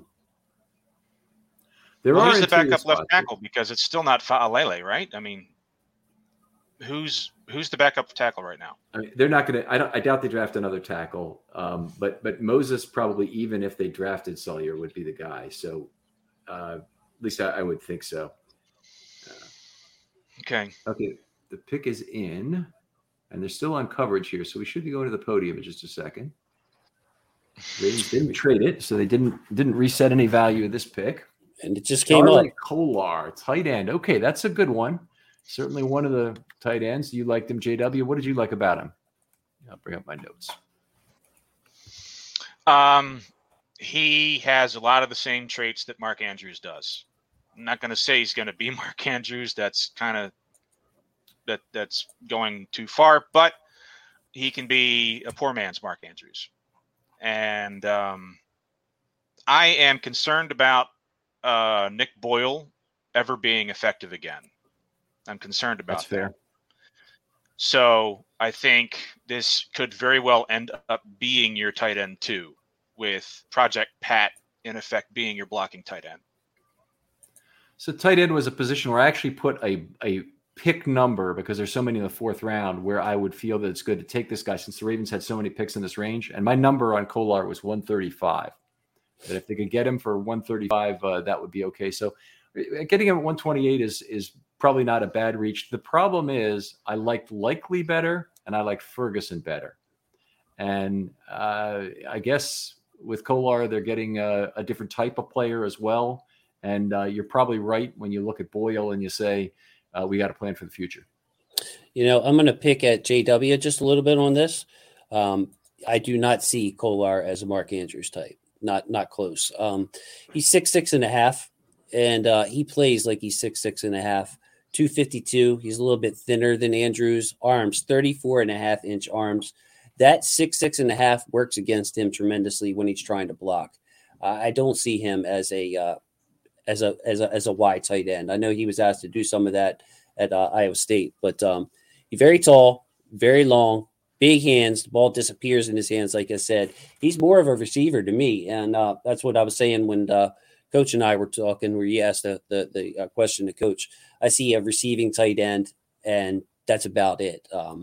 But a very good one. The only tight end I had higher on the board was Likely, and I agree with you, Ken. I had him in that he was number 114 on my board, so he would have been the guy I was looking at later this round, next round. So the value is decent. You know what I mean? It's decent if you want to grab a tight end right now. Not a bad player. I think he's got high receiving upside, and I'm not as big on his blocking as JW. Decent. Well, my note here is he's a willing blocker. He needs improvement, but at least he's willing to try. That's my note. There was something about him that I like what he could bring to the table in level 2 as a blocker. So if he's run a route and you have a run play, or he's a part of a play action and it's an option play and he runs, I think he's a guy who can really help you there in terms of keeping his feet. Generally speaking, tight ends, a little quicker, a little bit better 3-cone, are going to be better than offensive linemen who tend to get very lungy in space. And it's one of the things, even good offensive linemen end up getting lungy in space, and they don't like it. And it takes someone with a little bit of a dance move in them, like a Boykin, to be a good blocker in level 2 and 3 and keep their feet regularly. Absolutely. I have a. Go ahead, buddy.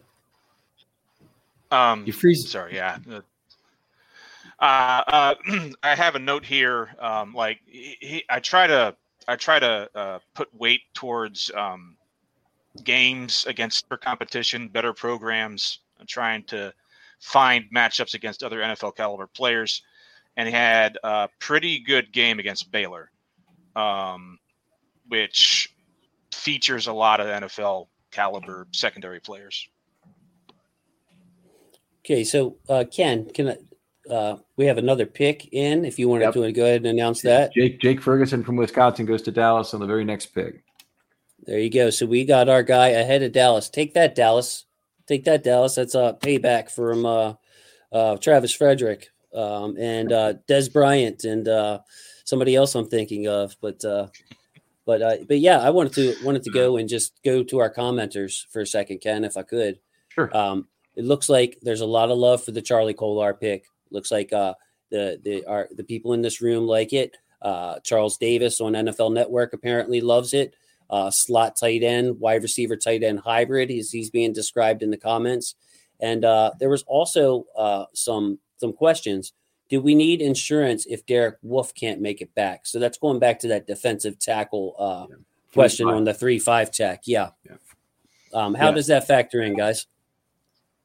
In my opinion, they're already factoring for Wolfe not to play. He'll stay on the team this year because there's no value to cutting him, but he might literally be on IR the whole year. They might not even try to sneak him onto you can come back IR, meaning they have to get him onto the roster for that and cut somebody else. So we'll see how it plays out with Wolfe. I think there's probably better than a 50% chance he never plays again. Wolfe at 3 tech. I don't think it's a problem because they have Madubuike and they have Washington.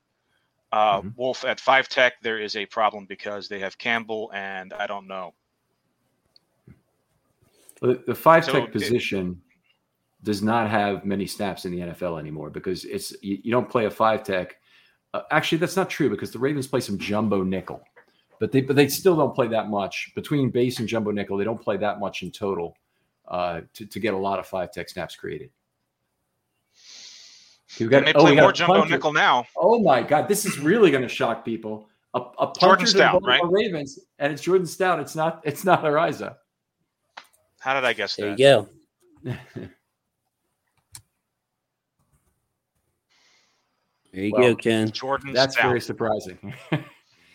Well, he was my number 2 punter out of like 3.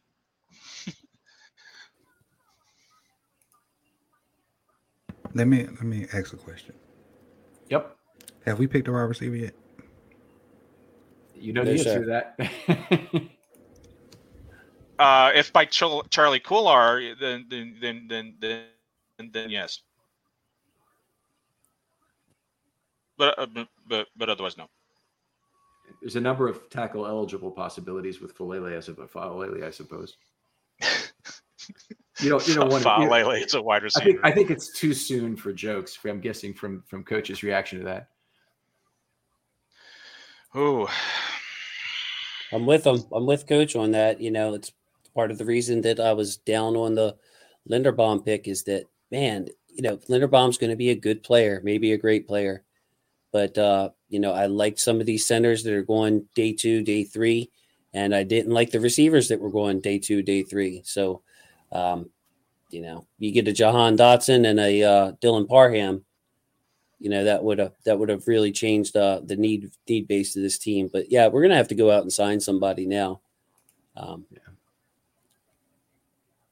good cornerback information here, good comments from people, having a good discussion we want to kind of get to here.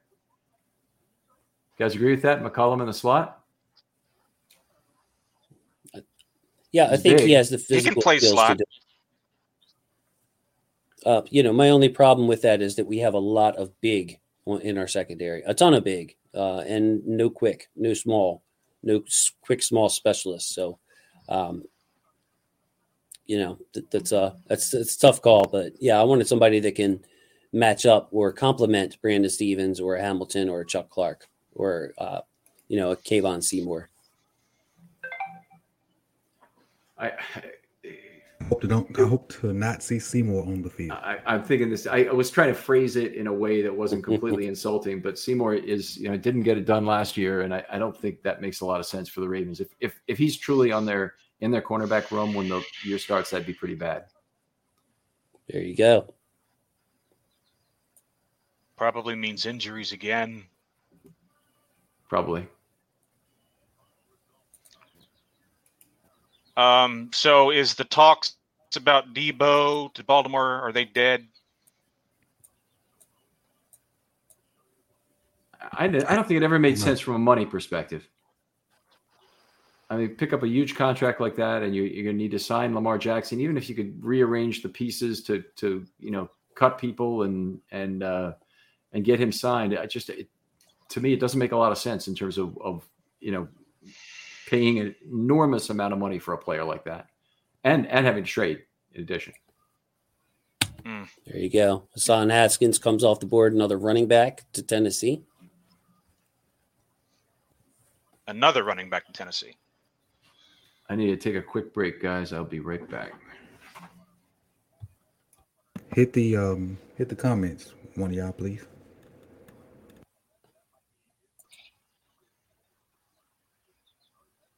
This punter pick is Ben Mason equivalent pick. Whoever said it, I'm with you. They could have gotten that guy in round 6, I think.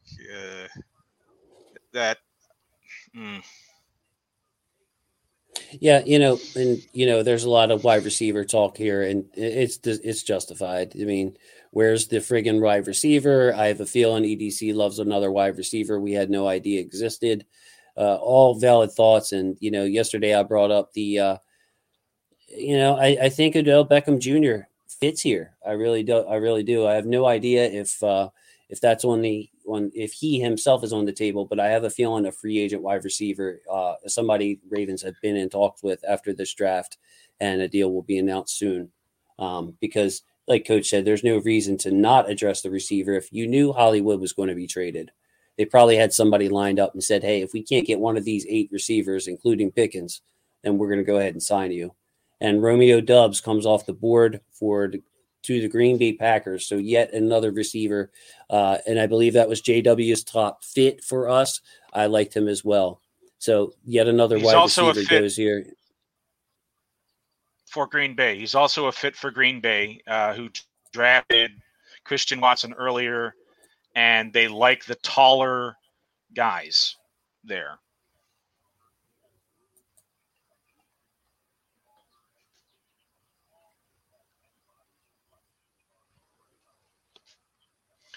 As far as the free agent wide receiver, there are a lot of people on the RSR board who would crap a brick if OBJ was signed by the Ravens.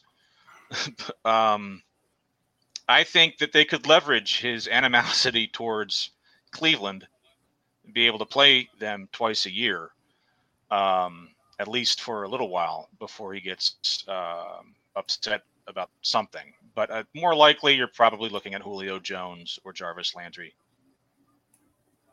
So I'm seeing in the comments now, trying to keep up with the comments. Why aren't you guys answering questions? Why aren't you guys answering questions? I don't see a lot of questions, guys. So, Cook, one of the questions I see, Cook probably going to retire soon.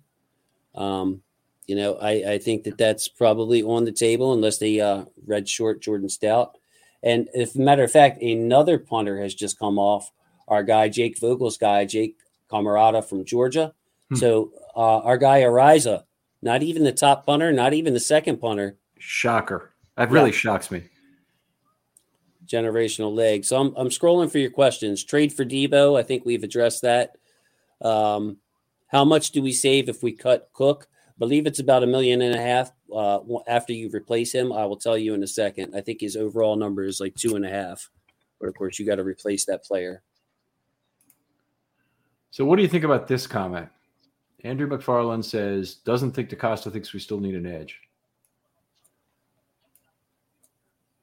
It could be. Like I said, I mentioned the kid from Notre Dame, on top of Bowser, on top of Pressure Daddy, on top of Ojabo Late. Maybe not. At this point, it's really about where they think the weakest position group is, and trying to add somebody to that room for competition. So corner, wide receiver ahead of edge in your mind right now. Yeah, I think so. Okay. Hey, JW, I don't think if you would value at receiver left. JW, go ahead. I think it has everything to do with when they expect Bowser and Ojabo to come back. And Achilles surgeries people are coming back faster than ever from Achilles surgeries. Eric DaCosta himself has recovered from an Achilles surgery, and he stated that he was running after about 3.5 months. It seems to me that he is optimistic about both of them playing the majority of the season, if not all the season. I think that's very optimistic. Could be misguided, but I think that's where their mindset is. Suggs did return in 5 months from things. Spencer Burford gets picked, by the way. Okay, that's definitely a name that had been mentioned as a potential tackle, but probably in my mind goes to guard in the NFL. Had the guy who did the show with me, Jake Ellenbogen, I really liked him, and he was up there on his tackle list. I don't remember 7 or something, pretty high. So for the quick question, his cap hit this year is $3.1 million. By cutting him, we would save $2.1 million, but of course you have to replace him. So by cutting Cook, it's only going to basically 1.5. clear up. Yeah, there you go. So it's not saving much. It'd be more of a move to the future. They must love Jordan Stout and think that he's the question for the next 15 years. And if they have him, obviously they have 4 years of very cheap play. It's not just 1 year of cap savings. It's several years of cap savings on your punter there, because you got to pay Cook a vet amount. Plus Cook makes more than the vet min. Go ahead, JW. Stout had a stupid long punt during the Senior Bowl, something like 85 yards, if I remember correctly. He's somebody I know about from Penn State. A little surprised that he went ahead of Ariza, but that could come down to how comfortable he is as a placeholder for the kicking god. So, question from Sebastian Beza. What do you think of the Travis Jones pick? I watched the live stream yesterday, but you guys didn't talk about him much after the selection. I liked him probably a little bit less than Jason because I thought they could trade down from 45 to get him, but I was shocked that he was available at 76. So I thought maybe 50, 55, they could have him. Jason, you had him ranked higher than anybody. Tell us what you loved about him that really made it worthwhile. Sure. I mean, he was the third ranked interior defensive lineman I had behind Jordan Davis and Devontae Wyatt. And what I love about him is I don't think he is strictly a nose tackle. I think he's a 3-tech. I think he can play nose. He's big enough, strong enough. But when you watch his hand technique and the way he's able to walk people back, extend with those long arms, a man that has size and some mobility, I think that he is the kind of interior pass rusher that will get you 3 to 5 sacks a year. And it may not sound like much, but 3 to 5 sacks from a D tackle position is like your 8 to 10 sacks from an outside linebacker. So interior rush, great against the run. I just think he's an awesome football player. And I think teams valued him low, seeing him as a run stuffer. I don't think he's just a run stuffer. I think he is more than that for this team. Physical freak. I am a little bit down, Jason, relative to you on the NT/3 versatility. I just don't find that as useful to the Ravens. Yes, Brandon Williams could do it, for example, but it's just not that valuable to be able to move to 3. That's usually a place where you want a dominating penetrator and a player who can help you in other ways. Anyway, I dominating one-on-one player. Let's put it that way. With Travis Jones, I'm looking at him as a nose. He's got a 733 3-cone, which is amazing for a big man, 490, 240. Lots of things he does well. The thing I love most about him, he played 53 snaps per game in 2021. If you know about interior defensive linemen, how they get rotated, that's a remarkable snap quantity for him. I think he will benefit from an NFL workload. So when you see Joshua Williams comes off the board, by the way, to Kansas City. Yeah. Ugly one for you? Yeah, I just love them. I mean, Fayetteville State, so you don't know what you got, but I thought he could have been a slot corner, another big slot with some quickness there. Yeah, I liked him. I did. 6'3". Yeah, that's a big slot. Big slot, man. Yeah, 4'5" guy, but I think he's quicker than his testing numbers indicate as far as that lateral agility. Yeah, I just liked him, and it hurts seeing him go to the Chiefs. I don't like players that I personally like going to the rival teams. Just to finish off, Chanel too. Go ahead, Ken, on Travis Jones. Yeah, just to finish off on Travis Jones really quickly. If a guy who has that high a snap count, who moderates to an NFL workload, probably is going to improve his pass rush. And so that was already something where Travis Jones was on the verge of being pretty good at it. He had 4.5 sacks, I think, last year. Definitely could be somebody who is able to maintain that level at the pro level, because we'd expect his pass rush not to be as good there, but with a slightly lower workload. Ravens, extremely rotational. They do a great job of managing snap count on the interior. I listened to something this morning that said he played 70% of their snaps. That's right. Sounds about right.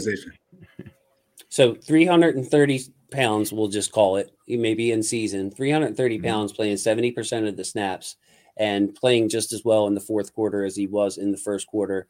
Again, that's why I see him as a 3-tech that'll get you 3 to 5 sacks a game in the Ravens system.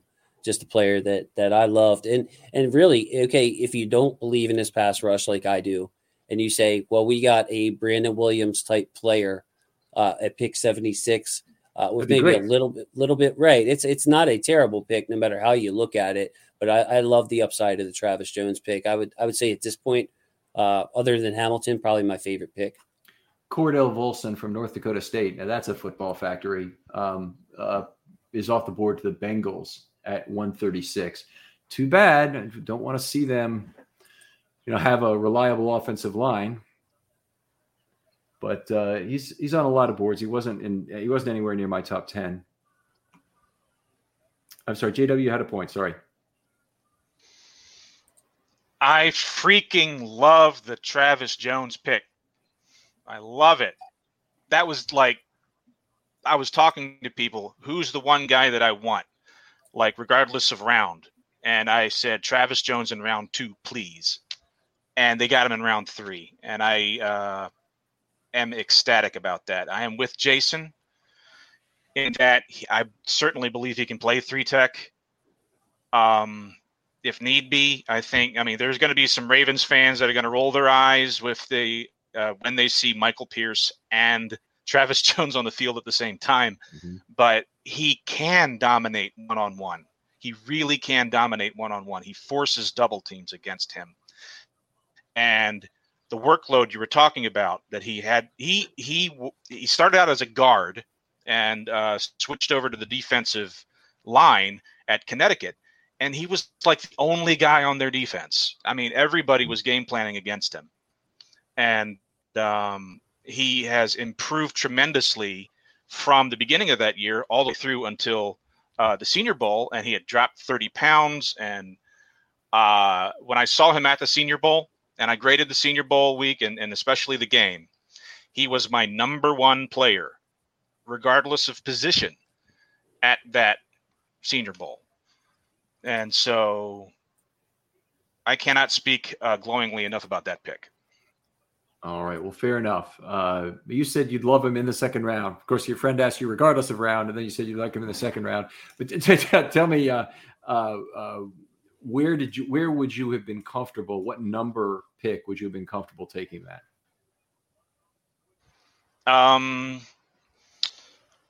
Probably trading up to about 37, 38, early second round.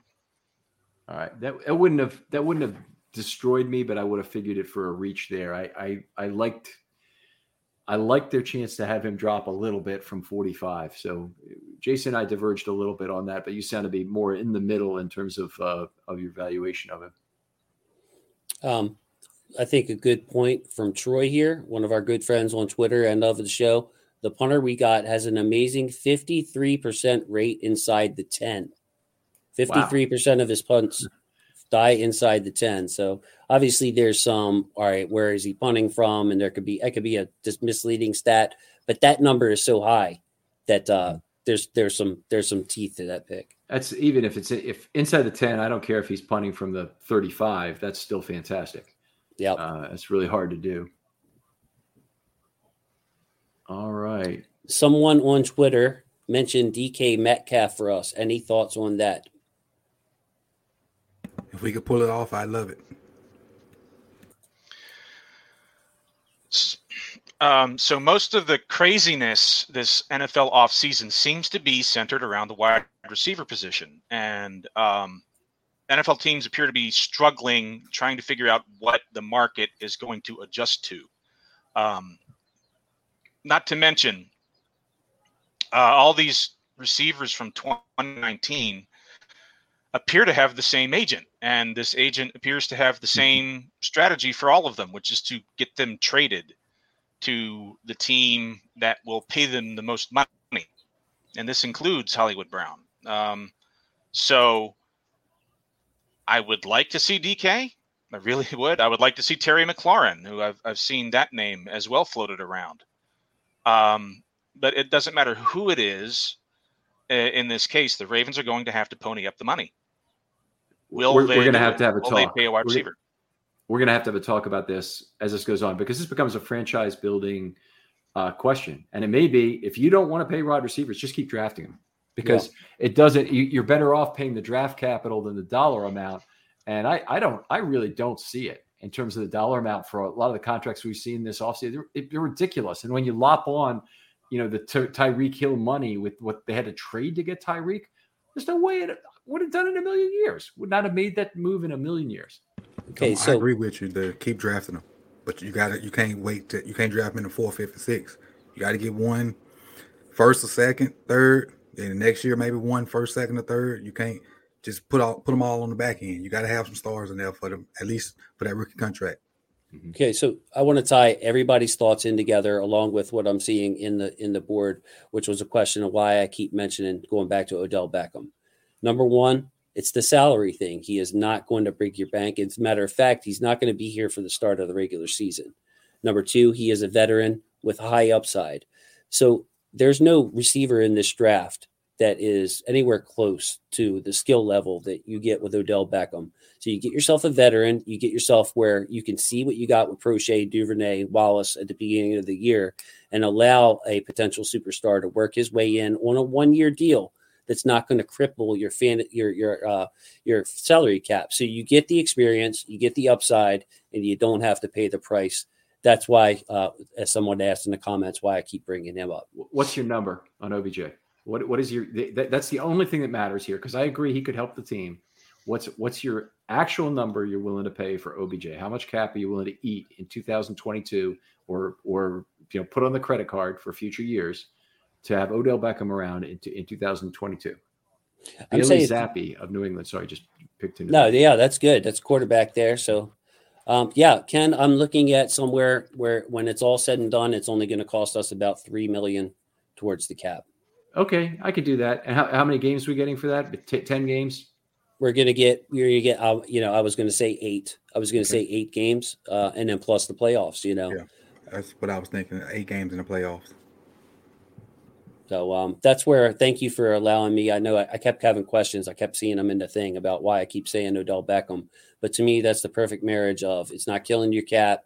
It still gives you the vet in the room. You have someone that's going to be playing for yet another contract, yada, yada, yada. And there's nobody in the draft that's close to his level. And from my point of view, he's personally one of my favorite receivers ever.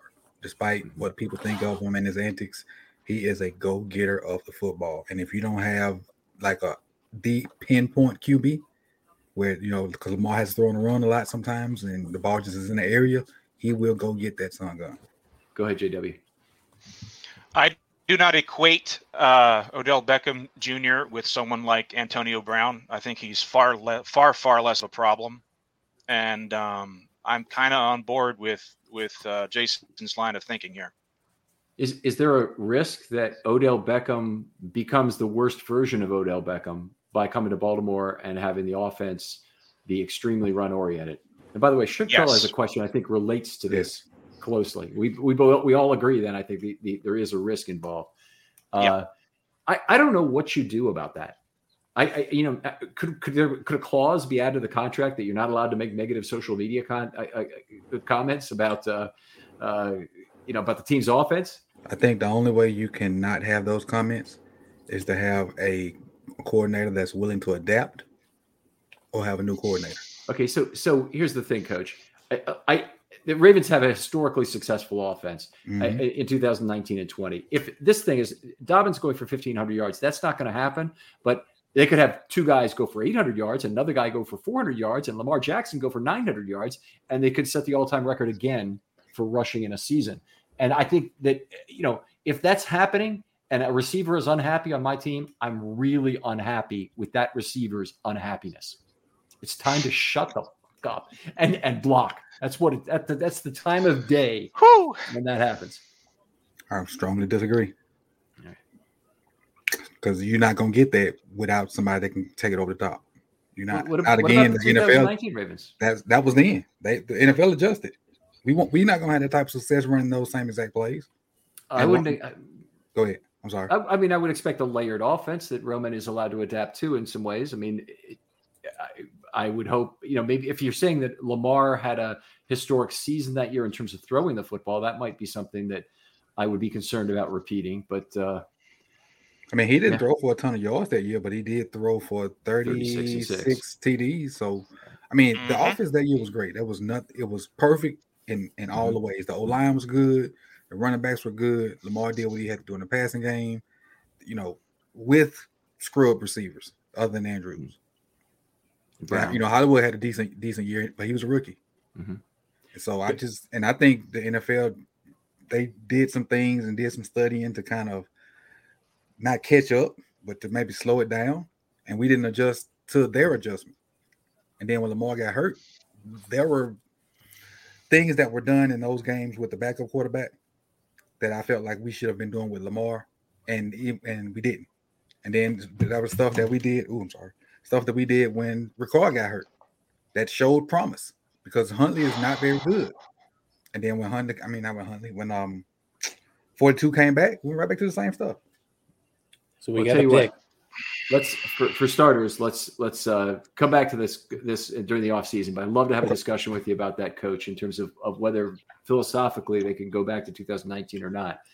Okay, so the Ravens pick is in. Who is at 138? I might have missed it. Calvin Austin went to the Steelers. So Isaiah Likely, a second tight end, goes to the Ravens at number 139. There you go. Wow.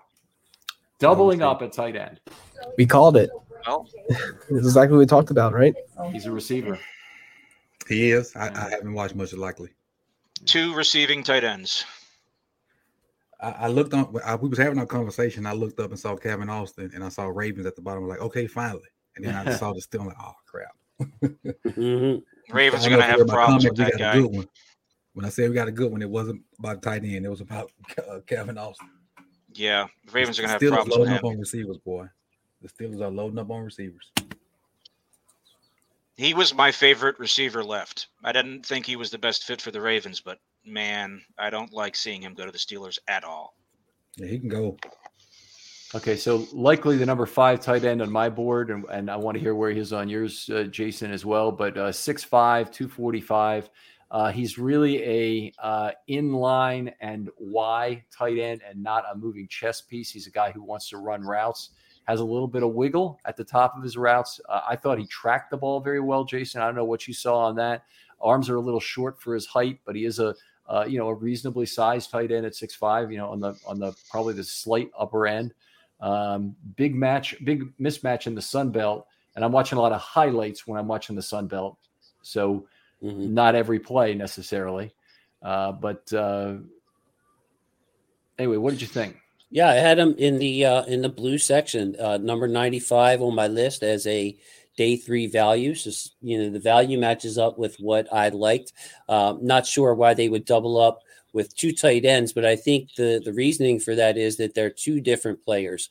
Kolar, like I said, I don't think he can be trusted to block in line. I think he is a flexed out tight end, and Likely is a guy that if you bring in, he is big enough, stocky enough to block in line, something that he needs to work on, but he also has the ability to stretch the seam. He has the ability, like we talked about with Chig Okonkwo from Maryland, where if you give Likely a little pass in the flat, he can make a guy miss and run a guy over, ball forward for extra yards. So I like the flexibility of Likely. I didn't see a double up on tight end. I thought that a double up on corner or a double up on edge would have been where I had that. But yeah, Isaiah Likely in a vacuum. Isaiah Likely at pick 139. Great pick, great value for the Ravens. I think I had him as like tight end number 5 on my list. I can double check that now. Likely was 1, 2, 3, 4, 5, number 6. So I had him behind Woods. I want to give everybody a chance to talk about Likely here and make sure we get to this. But pick number 140 is in for Green Bay, and that's Zach Tom of Wake Forest. He was a guy that I really liked, but he has to move to center. He just doesn't have the right arm length for playing other positions. He has all of the mobility you want in a center, getting to level 2, leading screens, all of that. And I looked at him and Linderbaum, and if I had the choice between Linderbaum at 25 and Zach Tom at 140 to be my next center, I think I take Zach Tom at 140. I like that value better. Yeah. It goes back to where I was on day 1 when I showed my frustration. And I just have to clarify that again. It has nothing to do with Tyler Linderbaum. I think it's a safe pick. I think he's a good player. I think he makes a Pro Bowl. I do. I think he makes a Pro Bowl for the Ravens on his first contract.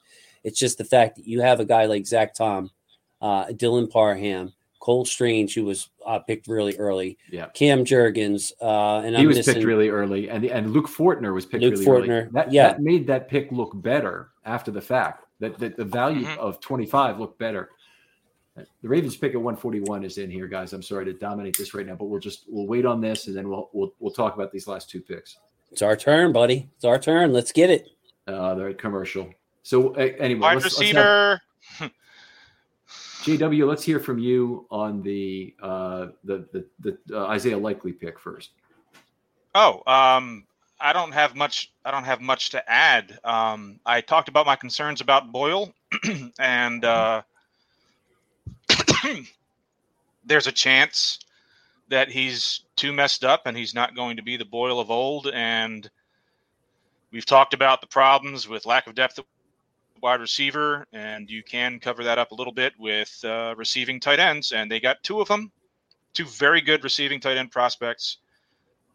You may see some one wide receiver sets with just Bateman out there. Coach, what do you think about addressing the wide receiver need with tight ends at all here? I think we're going to, like he just said, we're going to see a lot of 3 receiver sets, a lot of moving stuff. And they're going to hope for the type of numbers that you reeled off earlier. Maybe like 800 from both running backs, maybe 7 from Lamar, maybe 2 or 3 from whoever the third running back is, and try to pound people in submission and get over the top with Andrews and Bateman. Use Hollywood. Sorry. No, you go ahead. I'm hoping for Khalil Shakir here. He's like the last guy, maybe Bo Melton, that I really think could contribute. Yeah, but receivers. Not in the way. I'm sorry, receiver-wise, I really lost faith in. I mean, even if they go get Justin Ross, it is what it is right now. I get the message. I now get the message. Yeah. You know, I kind of, not to sound like this, Coach, I kind of had that feeling, the message, just when Greg Roman was resigned, that's retained, that's a action we were going to go. A guy I want to throw out there again is the kid from Notre Dame.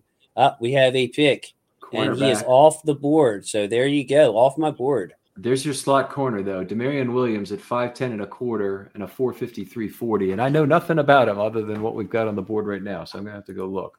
Me neither. Kid from Houston, it looks like, off the radar. So they go back to Tyus Bowser's school.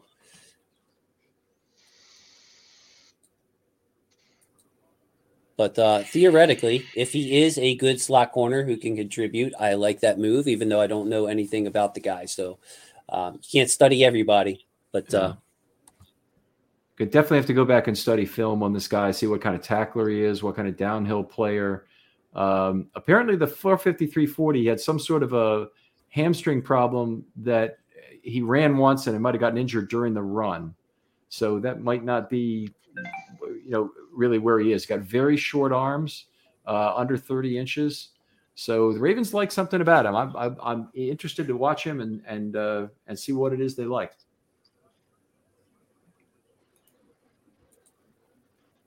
Just going to have to give him the benefit of the doubt, I guess. I don't like the pick with some of the other corners that are on the board. So no second edge the whole draft. Boy, this they're not really helping their case in the re-signing of Lamar. No. That's the big elephant in the room there. They're not helping their case. And we've gotten great value in this draft. Don't get me wrong. We got great value. But my concern is keeping the one guy on the team that we can't do without. And they're not making a case for that. I'm really disappointed that they didn't get much to help. I mean, they built a wall. We did complain about building the wall, and they did that. So it's not all lost, but I think they're banking on him being Superman too much. You know what, Coach? And I think that there's some real validity to that. I mean, I'm even hearing from my wife who's out of town. What are we doing for Lamar? Why Hollywood's gone? Who do we replace him with? I really think, though, Coach, and maybe this is just me being naively optimistic, but I think they're looking for a vet in that room. I really do. I don't think they want to add another young guy to the plethora of young guys they have there. Mm-hmm. I think that it's very possible that one move can change that entire attitude, Coach. You know what I mean? Like, you go ahead and you get yourself a good veteran receiver, somebody that people look at on the same level as Hollywood, then all of a sudden this draft looks great. You know what I mean? So honestly, to me, that's one of two guys. And y'all may agree or disagree, but I know we agree with the Beckham part. And the other one to me is Julio.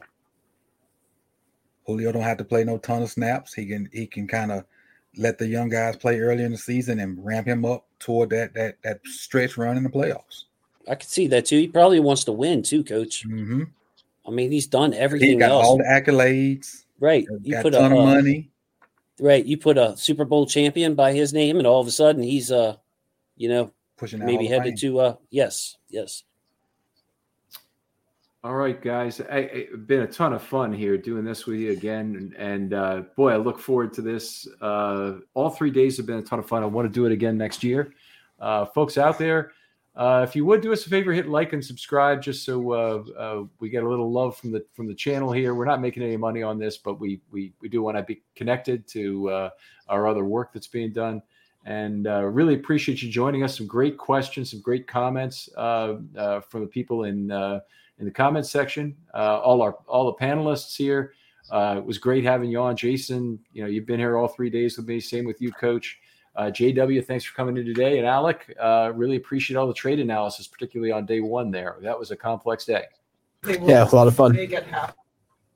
Yeah, I just want to say thank you to Ken and thank you to the guys, everybody that joined us, especially Coach who's been here with us the whole time. Please support Coach's channel, Sip to Tally on YouTube. Great breakdowns. Please feel free to support my channel at Huddle It Up Films on YouTube, and reach out to us on Twitter. All the great interaction we had. Wish we had someone dedicated to it, or I wish I could have paid more attention to it. So I apologize if I let anybody else down out there. But I do love interacting with you all and the football family. So just nothing but good things to say from top to bottom. Let's keep this going. Let's interact. I can't wait to see Coach break down some of these prospects. And he said yesterday that he's going to focus in on Tyler Linderbaum in power gap runs. So let's see how he fits into the system. Let's see him on some running plays that the Ravens may run.